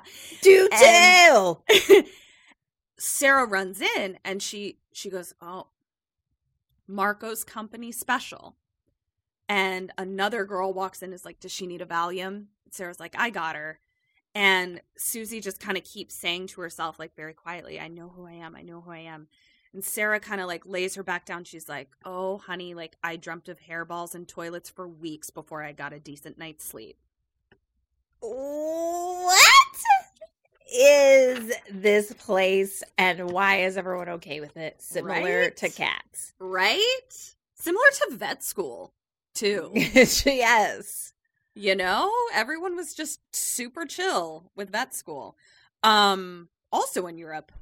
So Susie then climbs into bed with Susie and like is Susie spooning climbs her. into bed with Susie. My bad. Sarah climbs into bed with Susie. I was like, oh wow, now she's really lost it. She's losing her mind. And it's like a little twin bed. So she's like spooning her. And Susie is like, I've only ever shared a bed with my sister. And Sarah says, well, we're sisters now. No. Act 4, taking. Taking. Yep. Don't remember any of the others, but great. Me neither. And number 2, I never got. I tried to look it up. God forbid I rewind it and look, but I didn't. So all of those have names except for part 2. Sorry. Dr. Kemper. Where is he? Oh, he's at his little cottage again. Mm-hmm. And he's dusting things off and it's Breaking snowing. in again. Breaking in to his own cottage home. that someone else owns. Exactly. And he just visits every day. Yeah. He's like the little ghost man that makes tea while the rest of the family is upstairs sleeping. No. So he's making tea. Now we cut to him making the trek all the way back to the other side of Berlin. And we cut to him going to the police station. And he's asking for the 2 detectives that we know came to the Tons building. Winnie the Pooh. Mm-hmm, Winnie the Pooh. And we hear news reports about RAF, R-A-F. And they ask him to wait. As he's in the lobby waiting, he sees a picture of Patricia. And it says, do you know this woman? I do. Suspected terrorist. Oh, no. So, I do. So now cut to him talking to the detectives, who are both alive, mind you. And they appear to not be hooked and severed. Okay. Via the penis. Or pretzeled. Or pretzeled. So he's now talking to the detectives. He's like, did y'all figure out who Marcos is? And they're kind of like not really answering because they're sort of like, bruh, like you're not a detective. And he's like, you know, Patricia, the person that is missing, like said there was a coven there. And they're like, motherfucker, did you really come here to like talk to us about witches? And he says, no, but like she had delusions about these women. So what I'm trying to say is like, don't brush off her delusions about them being witches, because it could have been that they actually were very dangerous people doing bad things, and her delusions was witches. Witches. Yeah. Okay. Yeah. And so they brush it off, and the doc kind of keeps going, and he's like, people can organize themselves in a way that makes delusional people think they're witches, is like what he's trying to impart. They're like, goodbye. And so as he's about to leave, he tells the detective that was Winnie the Poohing. And at one point, we kind of see him like kind of adjust his penis, which was funny. And he says, I've met you before. And the detective is like, I don't remember. And he says, 2 years before the Russian charge. And he says, I reported to you that my wife was missing. And, we never did find her, but you were able to help me cross Poland off the list of places that she could be. Mm-hmm. And I'm very grateful for that. And goes to leave. Okay. Question 8. You've just been brushed off by the detectives. What do you do? What does Dr. Kemp do? I think he's going to go there himself. Okay. And I'm going to say, well, I gave it my best shot, I did all I could. Good luck and good night. Yup. Cut to dance class counting. We'll get to Dr. Kemp again, but you were correct. Cut to dance class counting. Susie isn't getting the jumps, okay? Like, she's just not going high enough. I don't know. She looked great to me. And Madame Blanc stops everybody, and she's like, do you have an aversion to the jumps? Are you so happy to be stuck on the earth? And I was like, the tea and shade. So she asked Caroline to come over and demonstrate. I just wrote, I guess she jumps high. Just like, I don't know, it looks like two dancers jumping as high as they can. Good job, everybody. Susie tries again, and she's, not getting high enough, I guess. And Madame Blanc is like, higher, higher. And Susie kind of stops exhausted. And she's like, what I really want is to be on the floor right now. Anyway. She loves that floor. Mm-hmm. And Madame Blanc says the shadiest fucking thing. And I loved it. She goes, well, of course, because you're mistaking physical weakness and exhaustion with artistic preference. Ah, damn. I was burn. And then Susie goes up in flames. Yeah, she did. She called you out. Should we postmortem who can jump higher? Yes. How high we can We jump? should. Yes. Are we should. Professional dancers in our jumpiness? 1,000% we should do this. 100%. So Susie doubles down and is basically like, it doesn't even make sense that the jumps come now in the dance anyway. They should be later, based on the metaphor you've given. And Blanc is just like watching her, and she's kind of like writhing on the ground. She just loves rubbing her face on the ground. And where all them dancer feats have been. Yeah. And Madame Blanc is like, I don't know if you're aware of what times we lived here 40 years ago when this place was made. We learned at great cost about the balance of things. Even arrows feel the pull of the earth, but we must aim high. I was like, oh, I really like that metaphor. Then we see like a weird look between Madame Blanc and Caroline, who was the you're good at jumping. Then a look at Susie. So it's this some weird look conversation is happening. Cut to them leading class now. And Caroline crumples to the ground and has a horrible grand mal seizure. Oh, shit. Foaming at the mouth. Writhing on the ground. Everyone runs over to her. Everyone is like, Caroline, what's going on? Madame Blanc, house mother, everyone, like, what the fuck? She comes to, Madame Blanc is like on the ground with her, like, oh my God. And Caroline just like hugs into Madame Blanc. And Madame Blanc is like, house mother, Miss Frizzle, like, take her to bed. Cut to house mother, like, soothing Caroline, just being like, it's okay, sweetheart, just, like, putting her to bed. Cut to Snow outside. Here's where we learn what Dr. Kemp has been up to. He's there waiting for some girls as they come out of the building. And he says he's looking for a dancer. And then Sarah says something. And he goes, you must be Sarah. And I was like, how the fuck did he know it was Sarah? British accent. British. Yeah. So that was. She sounds like this. She said, who's asking?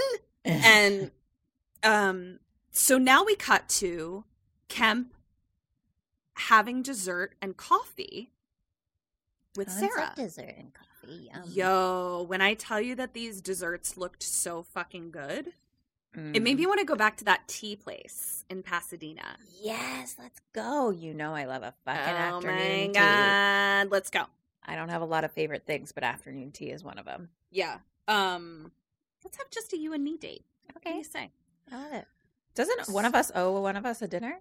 Yes. I think I owe you a dinner. Ooh, let's go there. Okay. Great. So Sarah's talking, and it's obvious that he's been telling her about Patricia's diary. And Sarah's like, I have no evidence of what you're talking about, of, like, witches and some sort of weird governmental conspiracy. Like, I don't have any evidence of that. So he shows her the diary, and she's kind of flipping through, and that's where Dr. Kemp is like, you know, delusions are lies that tell the truth, basically. So saying, like, okay, I know she's talking about witches, but, like, what are you, what yeah. Yeah. I like that. And Sarah is like, there's a lot of love in the company. Like, I don't feel or see or have any experience with what you're talking about. And she goes to leave. Or no, first he says, well, love and manipulation are frequent bedfellows. Oh, shit. Yeah. Ain't that the truth? And I was like, oof, that's harsh, but true. So she goes to leave because she's like, I don't see any of this and it's making her uncomfortable. And he stops her and he's like, just eat. Stop, eat. It's fine. So they're sitting in silence for a minute and he can't help but go, but just one more thing is that Patricia did speak of some hidden secret rooms. And at this point, Sarah's like, I don't want to be disrespectful, but this is a dance company and nothing else. And she's like, thank you for caring for Patricia, but I hope you don't come again. And she leaves the restaurant. Cut to nighty-night at the dorms. Cut to Blanc and Susie in the mirror room. And they're getting all poetical. They're waxing poetic? They're waxing poetic. They're getting all poetic, I guess is the word. Yeah. And Madame Blanc is like, you know, dance is like poems, prayers. And Susie says, or spells. And Madame Blanc, they're working on her jumps. And so what Madame Blanc is like, when you jump, it's not the height, but the space beneath that matters. And I'm like, this is straight up impulse improv. All of this metaphorical bullshit about the space between. This is impulse improv. It is. Being aware of your back space and your bottom space and your top space. Yeah. So, she then says something interesting. Madame Blanc says, 2 things that dance can never be again. Beautiful and cheerful. We must break the nose of anything beautiful. Damn. That's a bummer. Yeah. Though the way that I took it was like, it's about truth, not aesthetic beauty. Oh, okay. Which I kind of liked. So now we cut to matrons sitting around the table. They appear to be telepathically talking, saying, this is really risky what we want to do. It's never before been attempted. Cut back to Blanc and Susie, and she's like, choreographers work their lives within you when you dance it. So, like, basically she's saying, like, you're living the choreographer's life when you dance their steps. Mm-hmm. And she says, you're a part of a company now. What do you want to be for this company? Do you want to be the head, the spine, the sex, the heart? And then Susie kind of cuts her off and takes her hands and puts them to her chest. And she's like, it's hands. I want to be its hands. Its hands? Yeah. Okay. Cut to her practicing her jumping and Madame Blanc just saying, higher, higher, higher, higher. Turtle Lady is looking the most turtled she's ever looked. Wow. As she is saying higher, higher, higher, it's cutting back to the dining room. She finally gets it. Like, it's almost like she kind of lifted off and then stops. Cut back to the matrons continuing to talk. And they're like, Marcos will hold on for us. And they're like, have you seen her? Her body is a prison. Turtle Lady then stands up, grabs a knife, and stabs herself in the throat over and over again. And dies across the dining room table, spurting blood everywhere. I mean, wow. Turtle Lady was like, she's like, I'm out. I'm not doing this with you guys. I'm sloughing off this mortal shell, turtle shell. So, whoa. Cut to Sarah in her room. Holy cowabunga. Holy cowabunga is right. When was the last time I heard cowabunga? So, cut to Sarah in her room at night. And Sarah hears, hears footsteps in the wall, question mark? That's Question 9, what do you do? What does she do? Put a blanket over at me. Put a blanket over at me. Mostly because it might be something else, but also even if it's just mice, I hate it. So I just pretend that that's non-existent and move on with my life. Does she investigate further? Yeah. What are these little footsteps in me wall? No, but she's whispering, so it's, what are these footsteps in me wall? So, ow. Her fucking smoker voice really scratches her throat up. Yeah. So she starts listening at the wall. And now she hears voices, muffled voices in the wall. She goes into the hallway and continues to kind of follow the voices.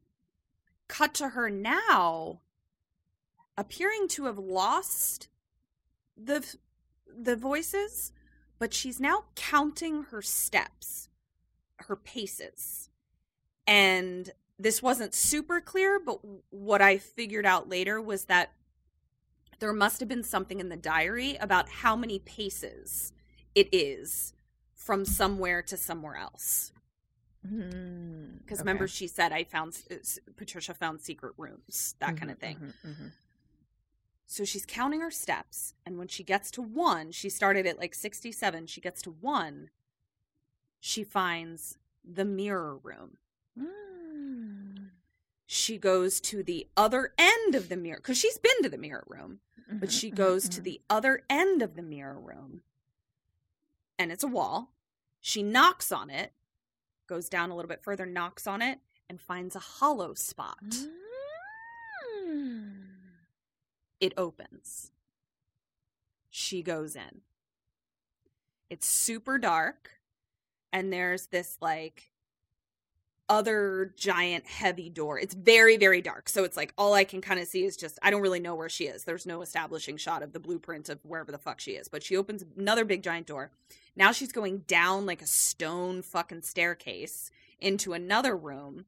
And she's in this hallway where we walk past this portrait that appears to be young Madame Blanc as like a teenager. And she's sitting next to this older woman who's significantly older than her that's got like sunglasses on in a frame that appears to be made of shellacked skin and hair. Oh, no. Ew. So I guess what I'm saying is, should we invite them to our Plaster of Paris? Plaster of Paris. To make some hair skin frames. You know what? When you're right, you're right. Yep.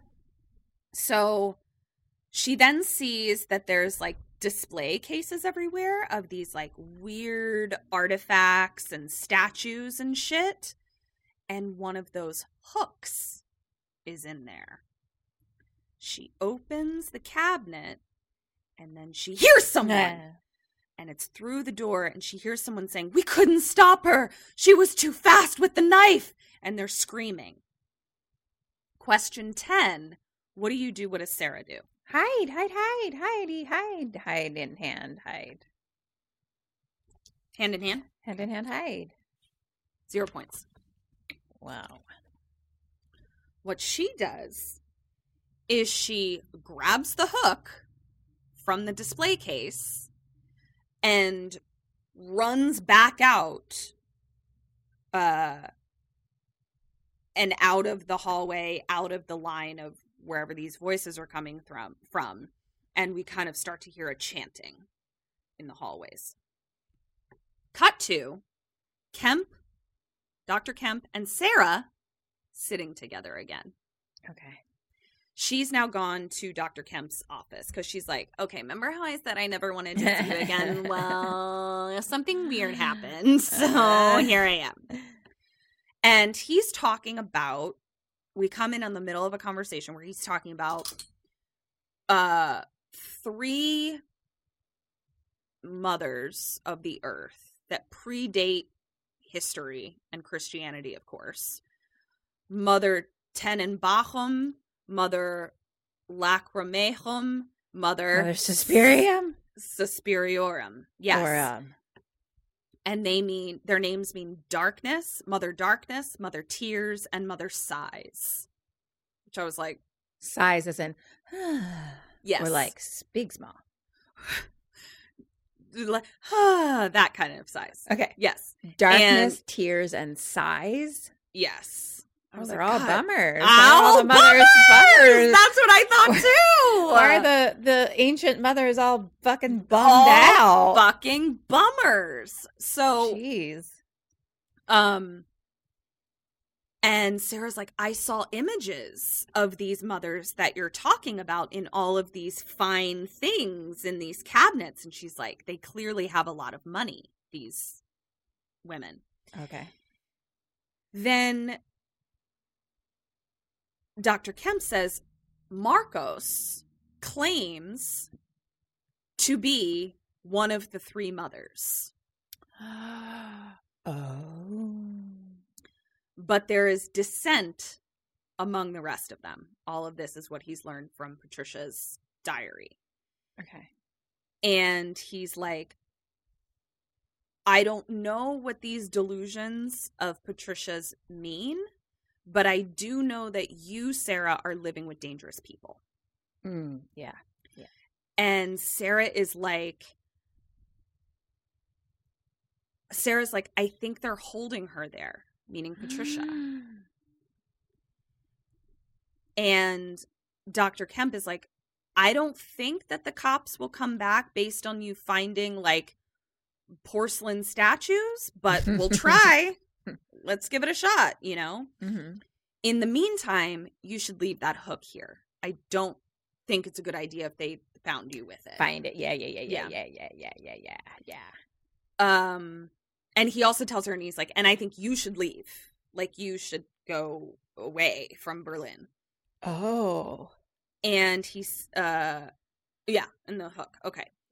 So now we cut to the witches putting down tape in the shape of one of the symbols we saw in Patricia's book. And they're putting it down on the dance floor. Cut to Sarah leaving Dr. Kemp's office, and she walks out, and she sees Miss Tanner standing across the street, staring at her. Oh, no.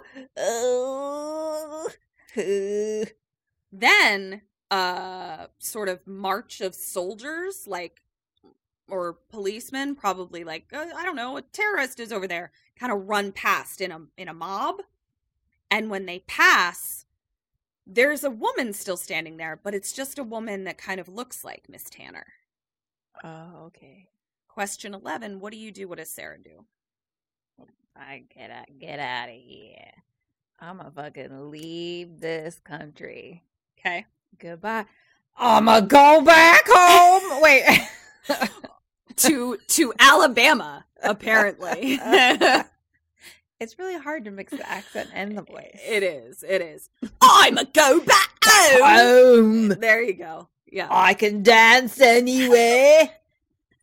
Maybe I'll make it in New York. Who knows? There you go. Yeah.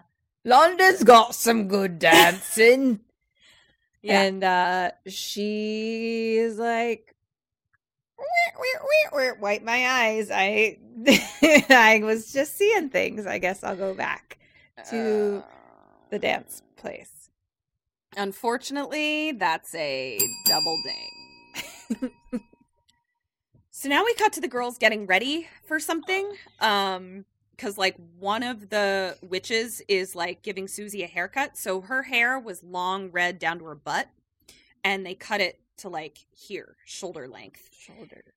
And after they cut it, Susie is smoking now as well. Oh, look at her. She's German now. Yeah. And she sees Miss Frizzle, like, pick up her hair and put it into a bag and keep it. To make a frame! Now we cut to all the way back to Ohio. I remember that. Yeah. And a priest is giving Susie's mom her last rites at her bedside. And her mother uses her last breath to say the following. My daughter, my last one, she's my sin. She's what I smeared on the world. Bummer.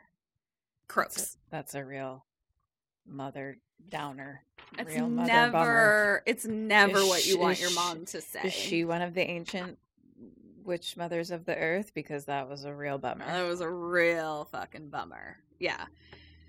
She's a real darkness tear size lady. Yep. So now we cut to another rehearsal, and Blanc is coaching Susie, spending all of her time with Susie, for sure. And Sarah is now just like staring at them and watching Susie jump and noticing how much higher Susie can jump from a day ago.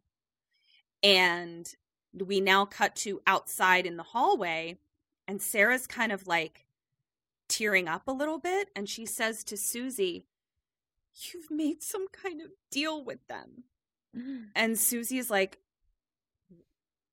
what? She's like, what are you talking about? And Sarah says, "How can you know what they'll ask in return?"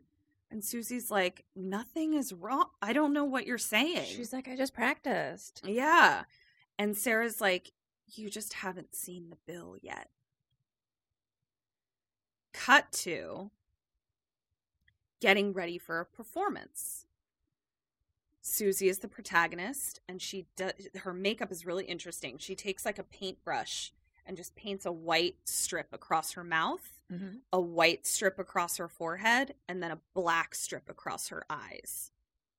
And we now cut to letting the audience into the performance room, and we see Act 5. All the floors are darkness. Dr. Kemp is being ushered in. He's here to see the performance. Cut to them in their rope costumes, those red rope costumes that we saw. And Susie is kind of looking around, stretching and looking around at all the matrons. And all the matrons appear to just be like having a conversation with each other, but not saying anything. And so Susie is like, something's going down, but she doesn't know what. Cut to Sarah, not upstairs with the rest of them, but in her red ropes. She is in the goddamn bellows of the building when she should be getting ready for this performance. And we go back upstairs with the dancers, and they're like, "Where the fuck is Sarah?" And Miss Tanner is like, "I don't know, but you need to just go without her. Like, just dance it without her." What? Okay. Cut to Sarah in the bellows of the building somewhere. Cut to her hearing someone.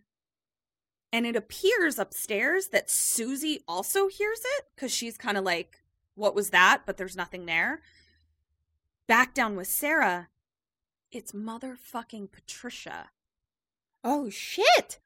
Laying on like this weird like alcove bench kind of thing in the dark with her head mashed up against the wall. And she rolls over and she looks like a corpse. She looks like a dead person. And she rolls over and she's like, what? And Sarah's like, we're going to get you out of here. And Patricia just says, I wake up here every day.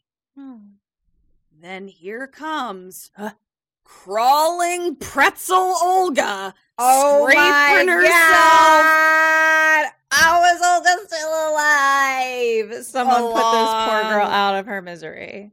Crawling along the well, that's too much for Sarah. Sarah runs out of there. I can only imagine. Yeah. Patricia just rolls over and goes back to sleep. She's tired. We now cut to the performance doors closing. Blanc is introducing the piece.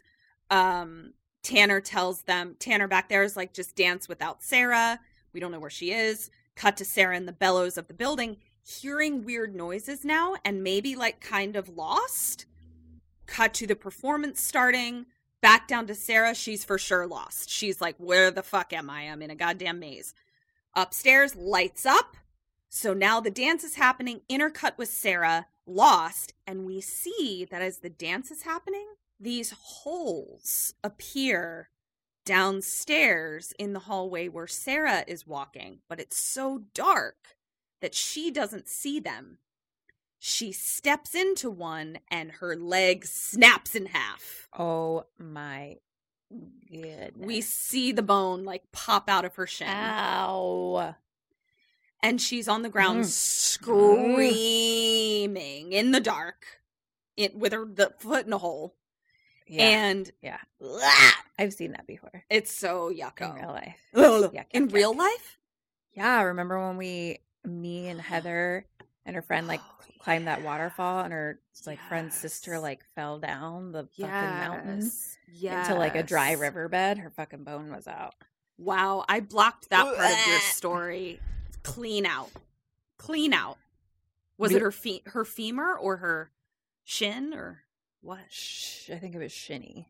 That's a bummer. Well, so you know what it looks like. I do.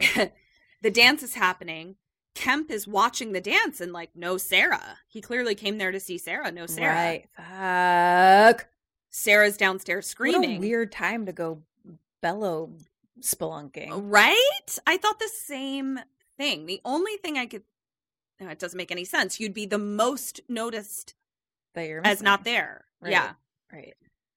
So Sarah's screaming. She hears someone coming. 3 witches come around her and they're like, are you okay? And they're like, shh, my darling. And they take her leg and they put it back together. Uh-huh. And then she screams even louder and they kind of just like put their hand over her head and like she kind of calms down. Back to the dance upstairs.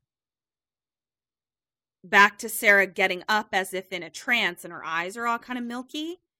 And the girl is ready, Blanc. It is time. I have that in quotes.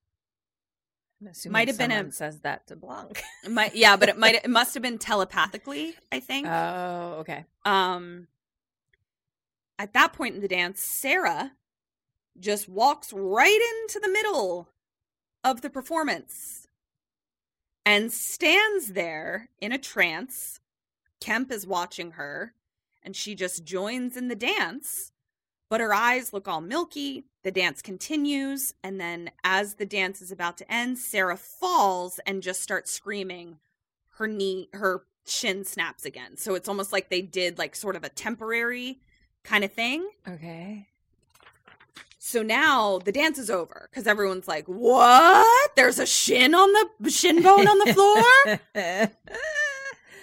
Everyone goes to her. All the girls and the witches are all terrified. Kemp goes down to, like, look at her, but Miss Frizzle kind of blocks his path. She makes eye contact with him. Her leg is re-broken, like they reset it. And the performance and dance is over. Like, everyone's like, okay, like, goodbye. This, you know, there's a shin bone on the floor. We all gotta go. Sure. Cut to Kemp leaving, walking in the snow, home. And as he's walking, we actually see a flashback to his young wife before she disappeared. Or rather, like, maybe what she would look like now. And it's Jessica Harper, who was the lead in the original Suspiria. Oh, cool. Yeah. Cut to Susie in bed after the performance, and there's a light dancing on the wall, and it's screaming. The light is screaming. Yeah. You never want your lights to be screaming. That's a bummer. Yeah.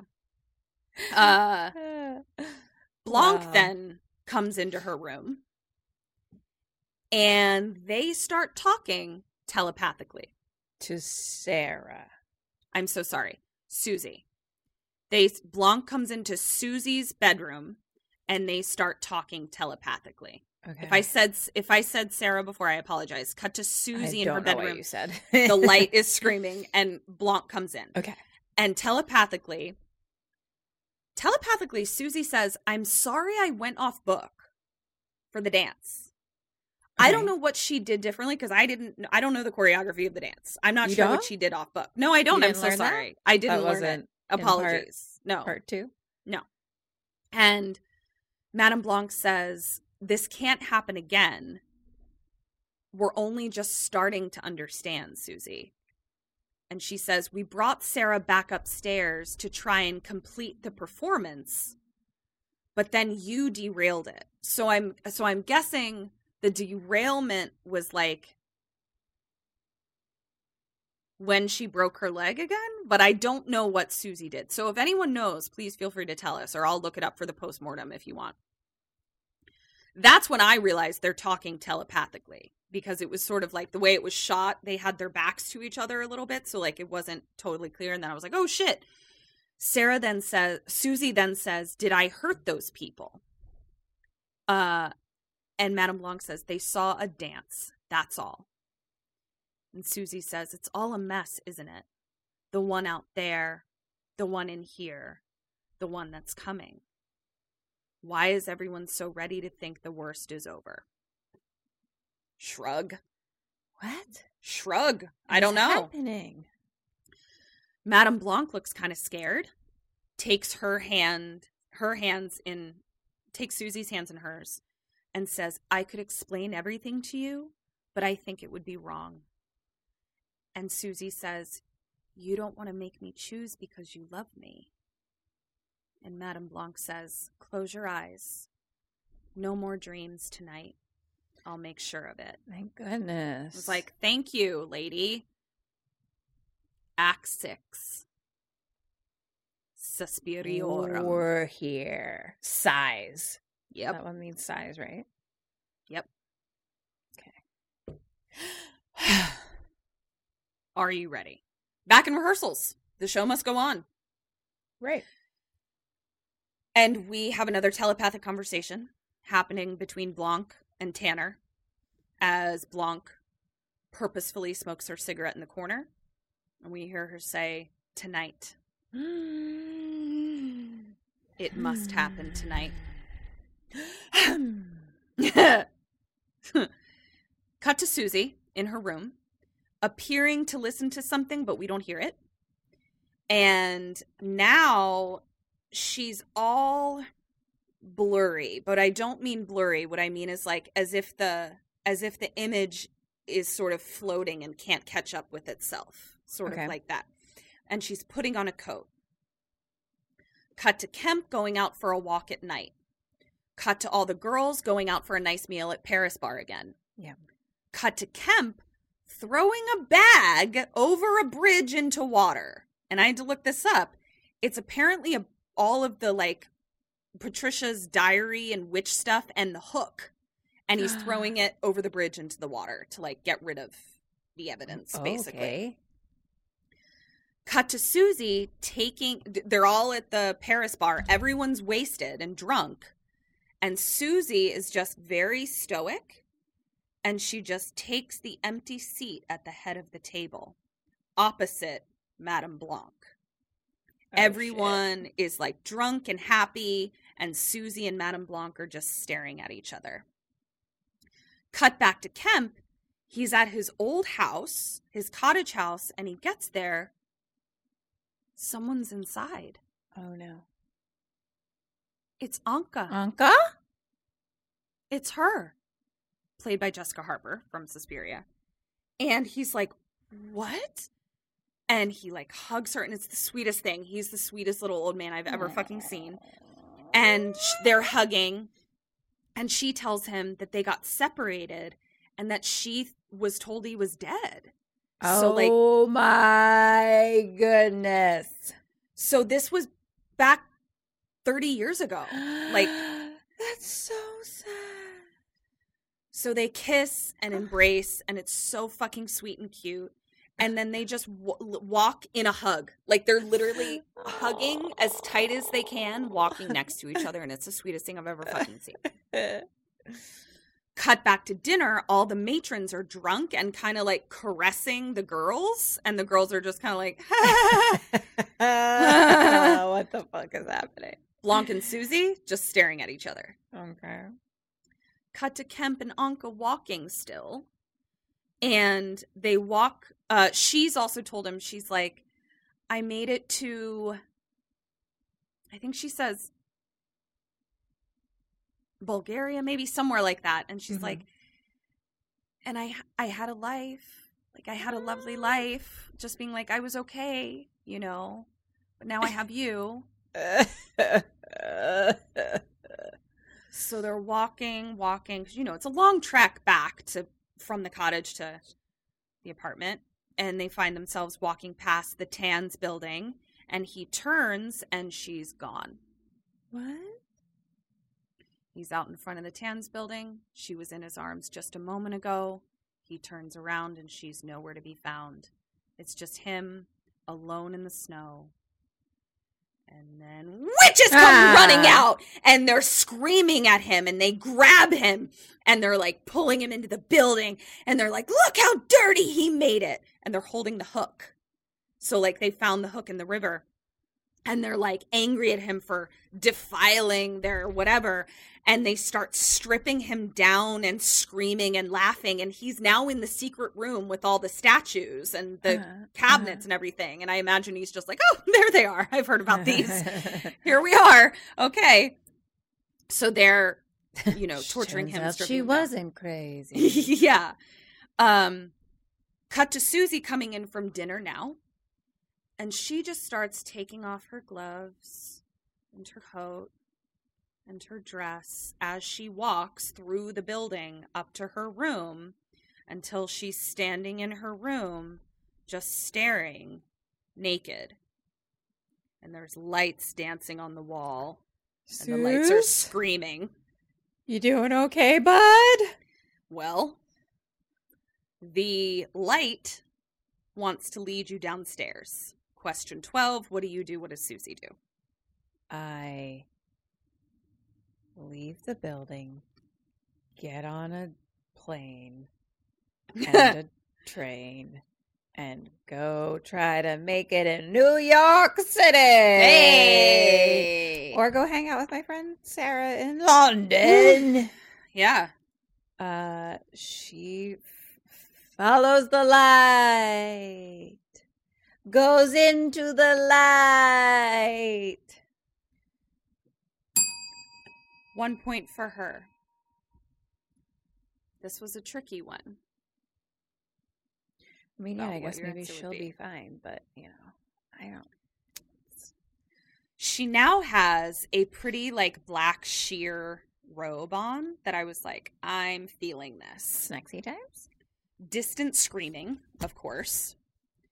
Cut to Susie walking into a giant stone room that's at least 4 stories high. All of the dancers are there, including all of the witches, and they are all in naked dancing formations.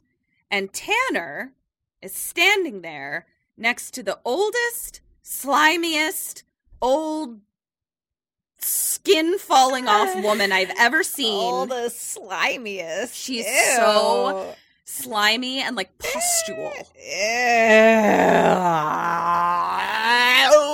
It's really gross. And like her skin doesn't fit right anymore. She's the ultimate mother of bummers. Yep. And she's wearing sunglasses. Like the woman in the hair portrait. Right. Sarah's there as well, all tranced up, milky eyes, standing there. The witches then start pulling intestines out of Sarah and out of who we now see as Patricia and Olga. Whoa. And they just stand there as their intestines are being pulled out. And then all of the witches and dancers are chanting and bathing in intestines. I like my intestines in my body. Apparently Patricia, Sarah, and Olga are neither here nor there about it. Okay. Meanwhile, Kemp, Dr. Kemp, is on the floor, naked, just screaming, I'm innocent! I'm innocent! Blanc is there, but they don't appear to be fucking with him. They appear to have just put him somewhere where he can see it. Blanc is there in a beautiful red robe, and one old matron is singing at the top of like a naked witch pyramid and just like chanting, but her face is like so like genderless and creepy. Like it was just like very disconcerting, and her voice doesn't appear to be coming from her body, and it's very just like so like it's a very I had nightmares about that lady, like which was like the least scary part of the movie. Everyone's naked. Oh, and that lady has long hair down to her butt and also is wearing a dress of hair as well. A dress of hair. Yeah. Wow. Yeah. Susie says to Blanc, you look afraid. Old Slime turns to Susie and says, she's afraid of you. And then slurps at her. Literally looks at her and goes, ew. And then says, there will be nothing of you left inside, only space for me. And Susie says, I came here for this. You've all waited long enough. And Old Slime is like, it's happening! Old Slime is like so excited. So Old Slime's getting a new body. A new young body. Yes, and this is obviously Mother Marcos. And she gets up out of her slime seat, and I'm like, I mean, and it's just like folds of nonsense, just pus and skin and grossness hanging down everywhere. And she says, you come here willingly? And Blanc steps in and is like, you must have no doubt, Susie. If you do, I can take you back. I can take this all from your head. She's like, I want this to be pure. So, like, Madame Blanc does love her. Like, and Mother Marcos goes, we all know what you want. And she's like, this isn't vanity. And then Blanc says, wait, stop. There's something wrong. Can't you all feel that? This isn't right. Right then, Marcos is like, nope, we're doing this. And they all start chanting, Marcos, Marcos, Marcos. Blanc kind of like makes a movement, like sort of towards Susie, almost to be like, don't do this. Old Slime makes a gesture with her hand and severs Madame Blanc's neck from behind. Oh, no. And Madame Blanc falls to her knees and dies with her head down, still kneeling with blood just spurting out the back of her neck. Bummer. Yeah. Marcos then slimes her way on over to Susie, who's standing on the stairs looking like a goddess. And she says, if you accept me, You must throw down the woman who bore you. Cut to the farmhouse, wheezing lady. The light goes all pink and red. Cut back to Susie. You have the only mother you need now here. Death to any other mother. Everyone then starts screaming in terror. And Marcos looks up out of the floor. There is a giant, crackly, giant demon coming up out of the stairs. Oh, no. It comes out. Everyone is fucking terrified. Nobody saw this coming. The motherfucking demon bows down to Susie. And Marcos is like, who the fuck this bitch? And Susie looks at Marcos and says, for whom were you anointed? Which of the three mothers? And Old Slime says, Mother Suspiriorum. Perfect impression, by the way. That was literally exactly what she sounds like. And Susie says, I am she. Oh, shit! The demon then comes and kisses Old Slime, and she just melts into a puddle of slime and blood. Yeah. And Miss Tanner is like, what? Demon then goes to Tanner to kiss her. Tanner's terrified and then passes her by. Oh. Then we get shots of all the witches and who they voted for. Oh, shit. And anyone who voted for Marcos is kissed by the demon of exploding heads. And that's what happens. So, Kim, I'm sorry to say, but your head is going to... No, Old Slime is the only one who gets to go like this. Everybody else, head explodes right off their shoulders. So fun. That's what happens to you. Fun. I'm okay with that. And Susie is like, Mother... It's time to go. Yeah, Mother Suspiriorum is like getting off on it. Like, she's like, my Right. children. Tanner then like hugs the slime monster. It was a nothing part of the movie, but I was so grossed out by it that I couldn't let it go. It's like a split second. I was just like, don't touch it. Why are you touching it? We then hear Susie say, death to any other mother. And it's just a red lit bloodbath, and a gorgeous song is playing. This gorgeous, like, Tom York from Radiohead song is playing. And I'm not really a huge fan of Radiohead, but this I was just like, I could listen to this forever. I'm entranced. And as it's happening, it's all in bloody slow-mo. Heads exploding. The dancers keep dancing on the blood and everything. Susie then slow motion opens her chest, and it's a bloody, wailing maw vagina in her chest that's screaming and sighing and wailing. A bloody, wailing what vagina? Maw, like a maw is like a grotesque mouth kind of thing. But it's meant to look like, you know, evoke those types of things, and it's screaming. The hole in her chest is screaming and sighing and crying. Okay, sure. And Susie is looking, Mother Suspiriorum is looking euphoric. This is exactly how it's all supposed to go. She then goes up to Sarah, Olga, and Patricia, who are standing there entranced, sans intestines, all just standing still. And she walks up to each of them and says, what do you ask? And they each say, to die. And as each says to die, she kisses them and they fall to the ground. Patricia, Olga. Sarah says to die, and she calls her sweet girl and like holds Sarah as she dies. All the dancers are writhing in the blood around them, and she's just like, yes, dance, keep dancing. It's beautiful.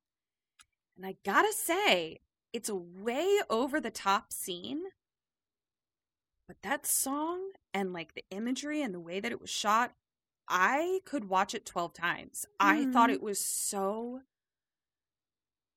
beautiful. And like, I can't even really tell you all of the reasons it was beautiful, but it went beyond the visuals of it. Like, it was really special. I recommend watching this, by the way. Like, visually, it was a work of art. Cut to Kemp now being ushered out by Miss Frizzle, all disheveled and sent home. But he's like, glasses are all askew, and he's just like, oh, what the fuck happened? Now, I remembered at this point that one of the telepathic conversations, somebody said something about who will be our witness. So I think they needed Kemp as a witness to whatever this was going to be. Why did they keep him alive? Yeah. Okay. And I literally didn't remember, because when they're just talking telepathically about shit, like, I don't know what the fuck any of y'all are talking about. So a witness, I think that's what he needed. So he's ushered home. Epilogue. A sliced pear. Pear. Dancers are having nightmares and sweating. Still kind of bloody. And I just wrote, school is still happening? Like, what is... I guess it's not school, but like the dance company is still... must go on. I guess. Cut to Kemp coming home. Also, like, isn't this what their coven is? It's a dance fucking studio, so yeah. Yeah, I guess so. I don't think that they were expecting Blanc to be severed at the neck. Sure. Marcos to be turned into a puddle of pus. Pool. Yeah. And for Mother Suspiriorum to literally be the newest student there. So that's why I was like, okay, we're carrying on. Here we go. Kemp is home, still all bloody and just like in shock. Cut to the girls the next morning, and they're all like, what a night, right? I definitely drank too much. So like the girls don't really remember? I guess. But the teachers still have blood on their faces. Like, nobody washed up. Like, I don't know what they're saying about the blood all over them. Okay. But we do hear one of the dance teachers say, I have some sad news. Madame Blanc has left the company. Cut to Miss Frizzle downstairs trying to scrub all the blood up from the room. And they go to lift Blanc's head to, like, take the body away. And this bitch appears to be alive. Miss Blanc! But that's all we see is just, like, her kind of blink her eyes and Miss Frizzle being like, you're alive! Or some shit. Cut to Tanner, who appears to be upstairs but have heard them say Ms. Blanc is alive. Tanner is covered in blood still and looks not happy, as if she thinks that Madame Blanc is, if she's alive, is probably going to come for her next. For Tanner? Yeah, because it looks like Miss Tanner was like she was the one wheeling the old slime in on the wheelchair, that kind of thing. But Tanner voted for Blanc. Agreed. It was the end was a little confusing, honestly. Like, I was just kind of like, why is everyone still covered in blood? Is Madame Blanc still alive? Who's Tanner? What side is Tanner on? It was a little confusing.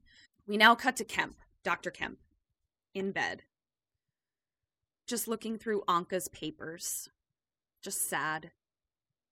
And his Fraulein brings him his breakfast, which includes a sliced pear. And all of a sudden, Susie is in the doorframe. And his Fraulein is like, who are you? And Susie just says, wait outside. And she does, like, in a trance. She sits down on the bed next to Kemp. He just stares at her as if he's staring at a goddess, because he kind of is. Goddess of Bummers. Goddess of Bummers. That's the title. And Mother Suspiriorum says, I regret what my daughters did to you. I wasn't in a position to prevent it. I believe you deserve to know the truth. Your wife did try to make it south. She was apprehended by border guards in the woods. She was then taken to a camp. She lived there for 20 days. On the 11th of November, 1943, the commander of the camp, a man named Berger, ordered all 40,000 detained there stand out in the cold for a census. Hours and hours passed. Some hundreds died of exposure. Your wife had 2 women with her as she died. Women she had befriended who made her feel she was not alone. Her final thoughts were of a birthday when you took her to a concert as a surprise. Chopin and Brahms. And at this point, Kemp is just sobbing quietly. Old man sobs that were just heartbreaking. She continues, it was the first time you held her hand. She was cold when she died, but she wasn't afraid. She was thinking only of you. Mother Suspiriorum then touches his face and says, of Anka Meyer, of Patricia Hingle, of Sarah Sims, of Susanna Banyan, of all the women of your undoing. Every memory will vanish. They will melt away in the sun and be gone. We need guilt and shame, Doctor, but not yours. She touches his face, takes her hand away, leaves the room. He then starts convulsing. His nurse comes in, and he kind of snaps to, and he doesn't recognize her. And then she's like, it's me, Fraulein Sesam. And he kind of remembers. Cut to a train. Cut to the cottage house. But now it's all overgrown, and people are bustling about, almost as if it's being used as a commune. And the camera just zeroes in on A plus K. Credits. I need someone to explain to me what happened. Okay. Well, one of the things that I read about, I really liked this. It didn't do well. And one of the things that critics said, and because I don't know enough about RAF or post-war Germany in 1970s or when the wall was still up, people were mainly confused about why the director decided to set this particular time in history in this particular place against the backdrop of this story. They didn't feel like it was a congruent metaphor. And again, I can't comment much more on that because I don't know about the thing. But that was one of the things that people didn't like about it, is that this sort of overarching story, the thing that is probably part of what you're confused about, they didn't understand what that had anything to do with witches in a dance company, basically. Okay. I'm not prepared to say that, only because, to me, like, the Mothers of Darkness, Tears and Sighs, and the fact that Germany had this reckoning with, like, we need to be tears and darkness and sighs about the horrible things that we did. Like, I don't know. It actually kind of did work for me, but again, I'm not an expert, so I don't know, but I thought it did work. And then especially like when she says at the end, like, we do need guilt and shame for what we did, but like, not from you. You're good. You're fine. So, all right, let me count your points. Hi, Sammys! So we heard a rumor that you're not signed up for our awesome Patreon yet. What? Where are you getting your BoneCon then? It's cool. It's fine. You can still subscribe. Just hit the link in the show notes or search for us on Patreon. We're right there. We've got all kinds of BoneCon. That's bonus content. We've got mini-sodes, postmortems, and Q&As, all live streamed. Polls, prizes, merch, and just a general smorgasbord of KK Sam. So join us. Or else. Oakley dokley. For questions, you got 18 out of 23, which is excellent. That seems shocking. I feel like I didn't do great. You did great. You did awesome, which is, well, on the questions, because on the Dead or Alive, you got 1 out of 7.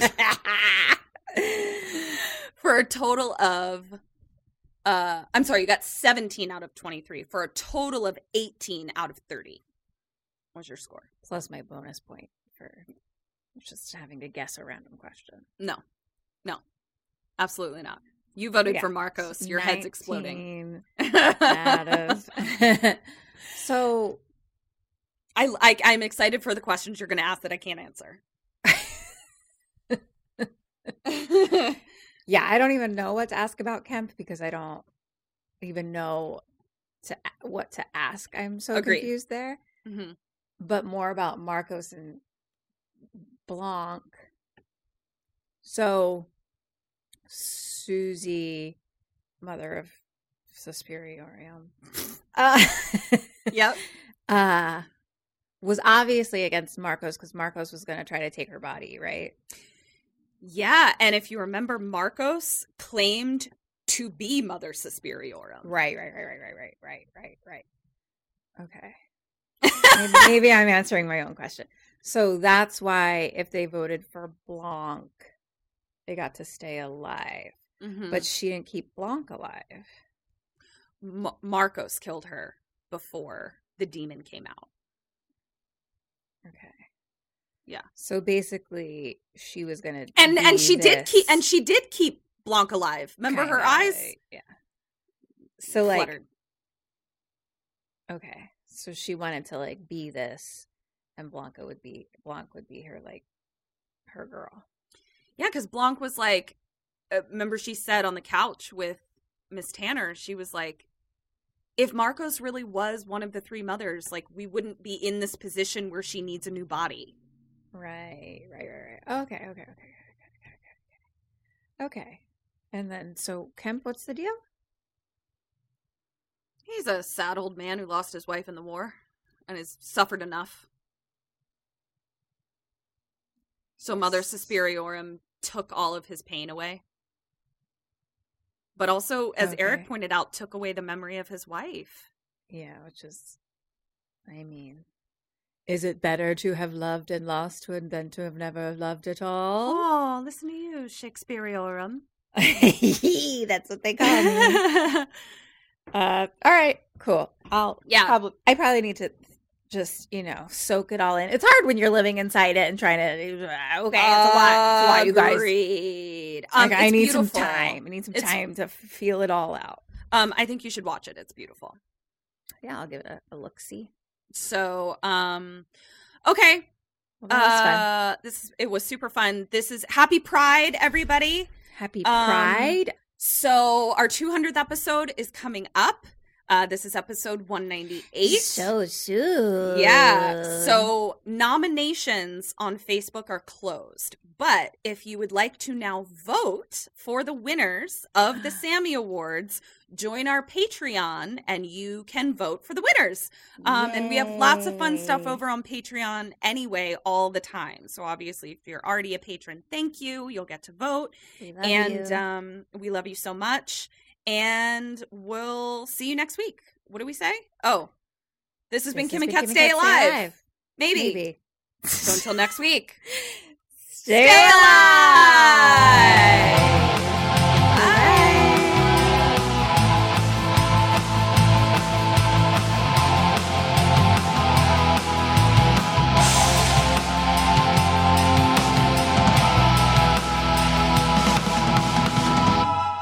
Ghosted me. I'm done. Thank you for listening to the Dread Podcast Network.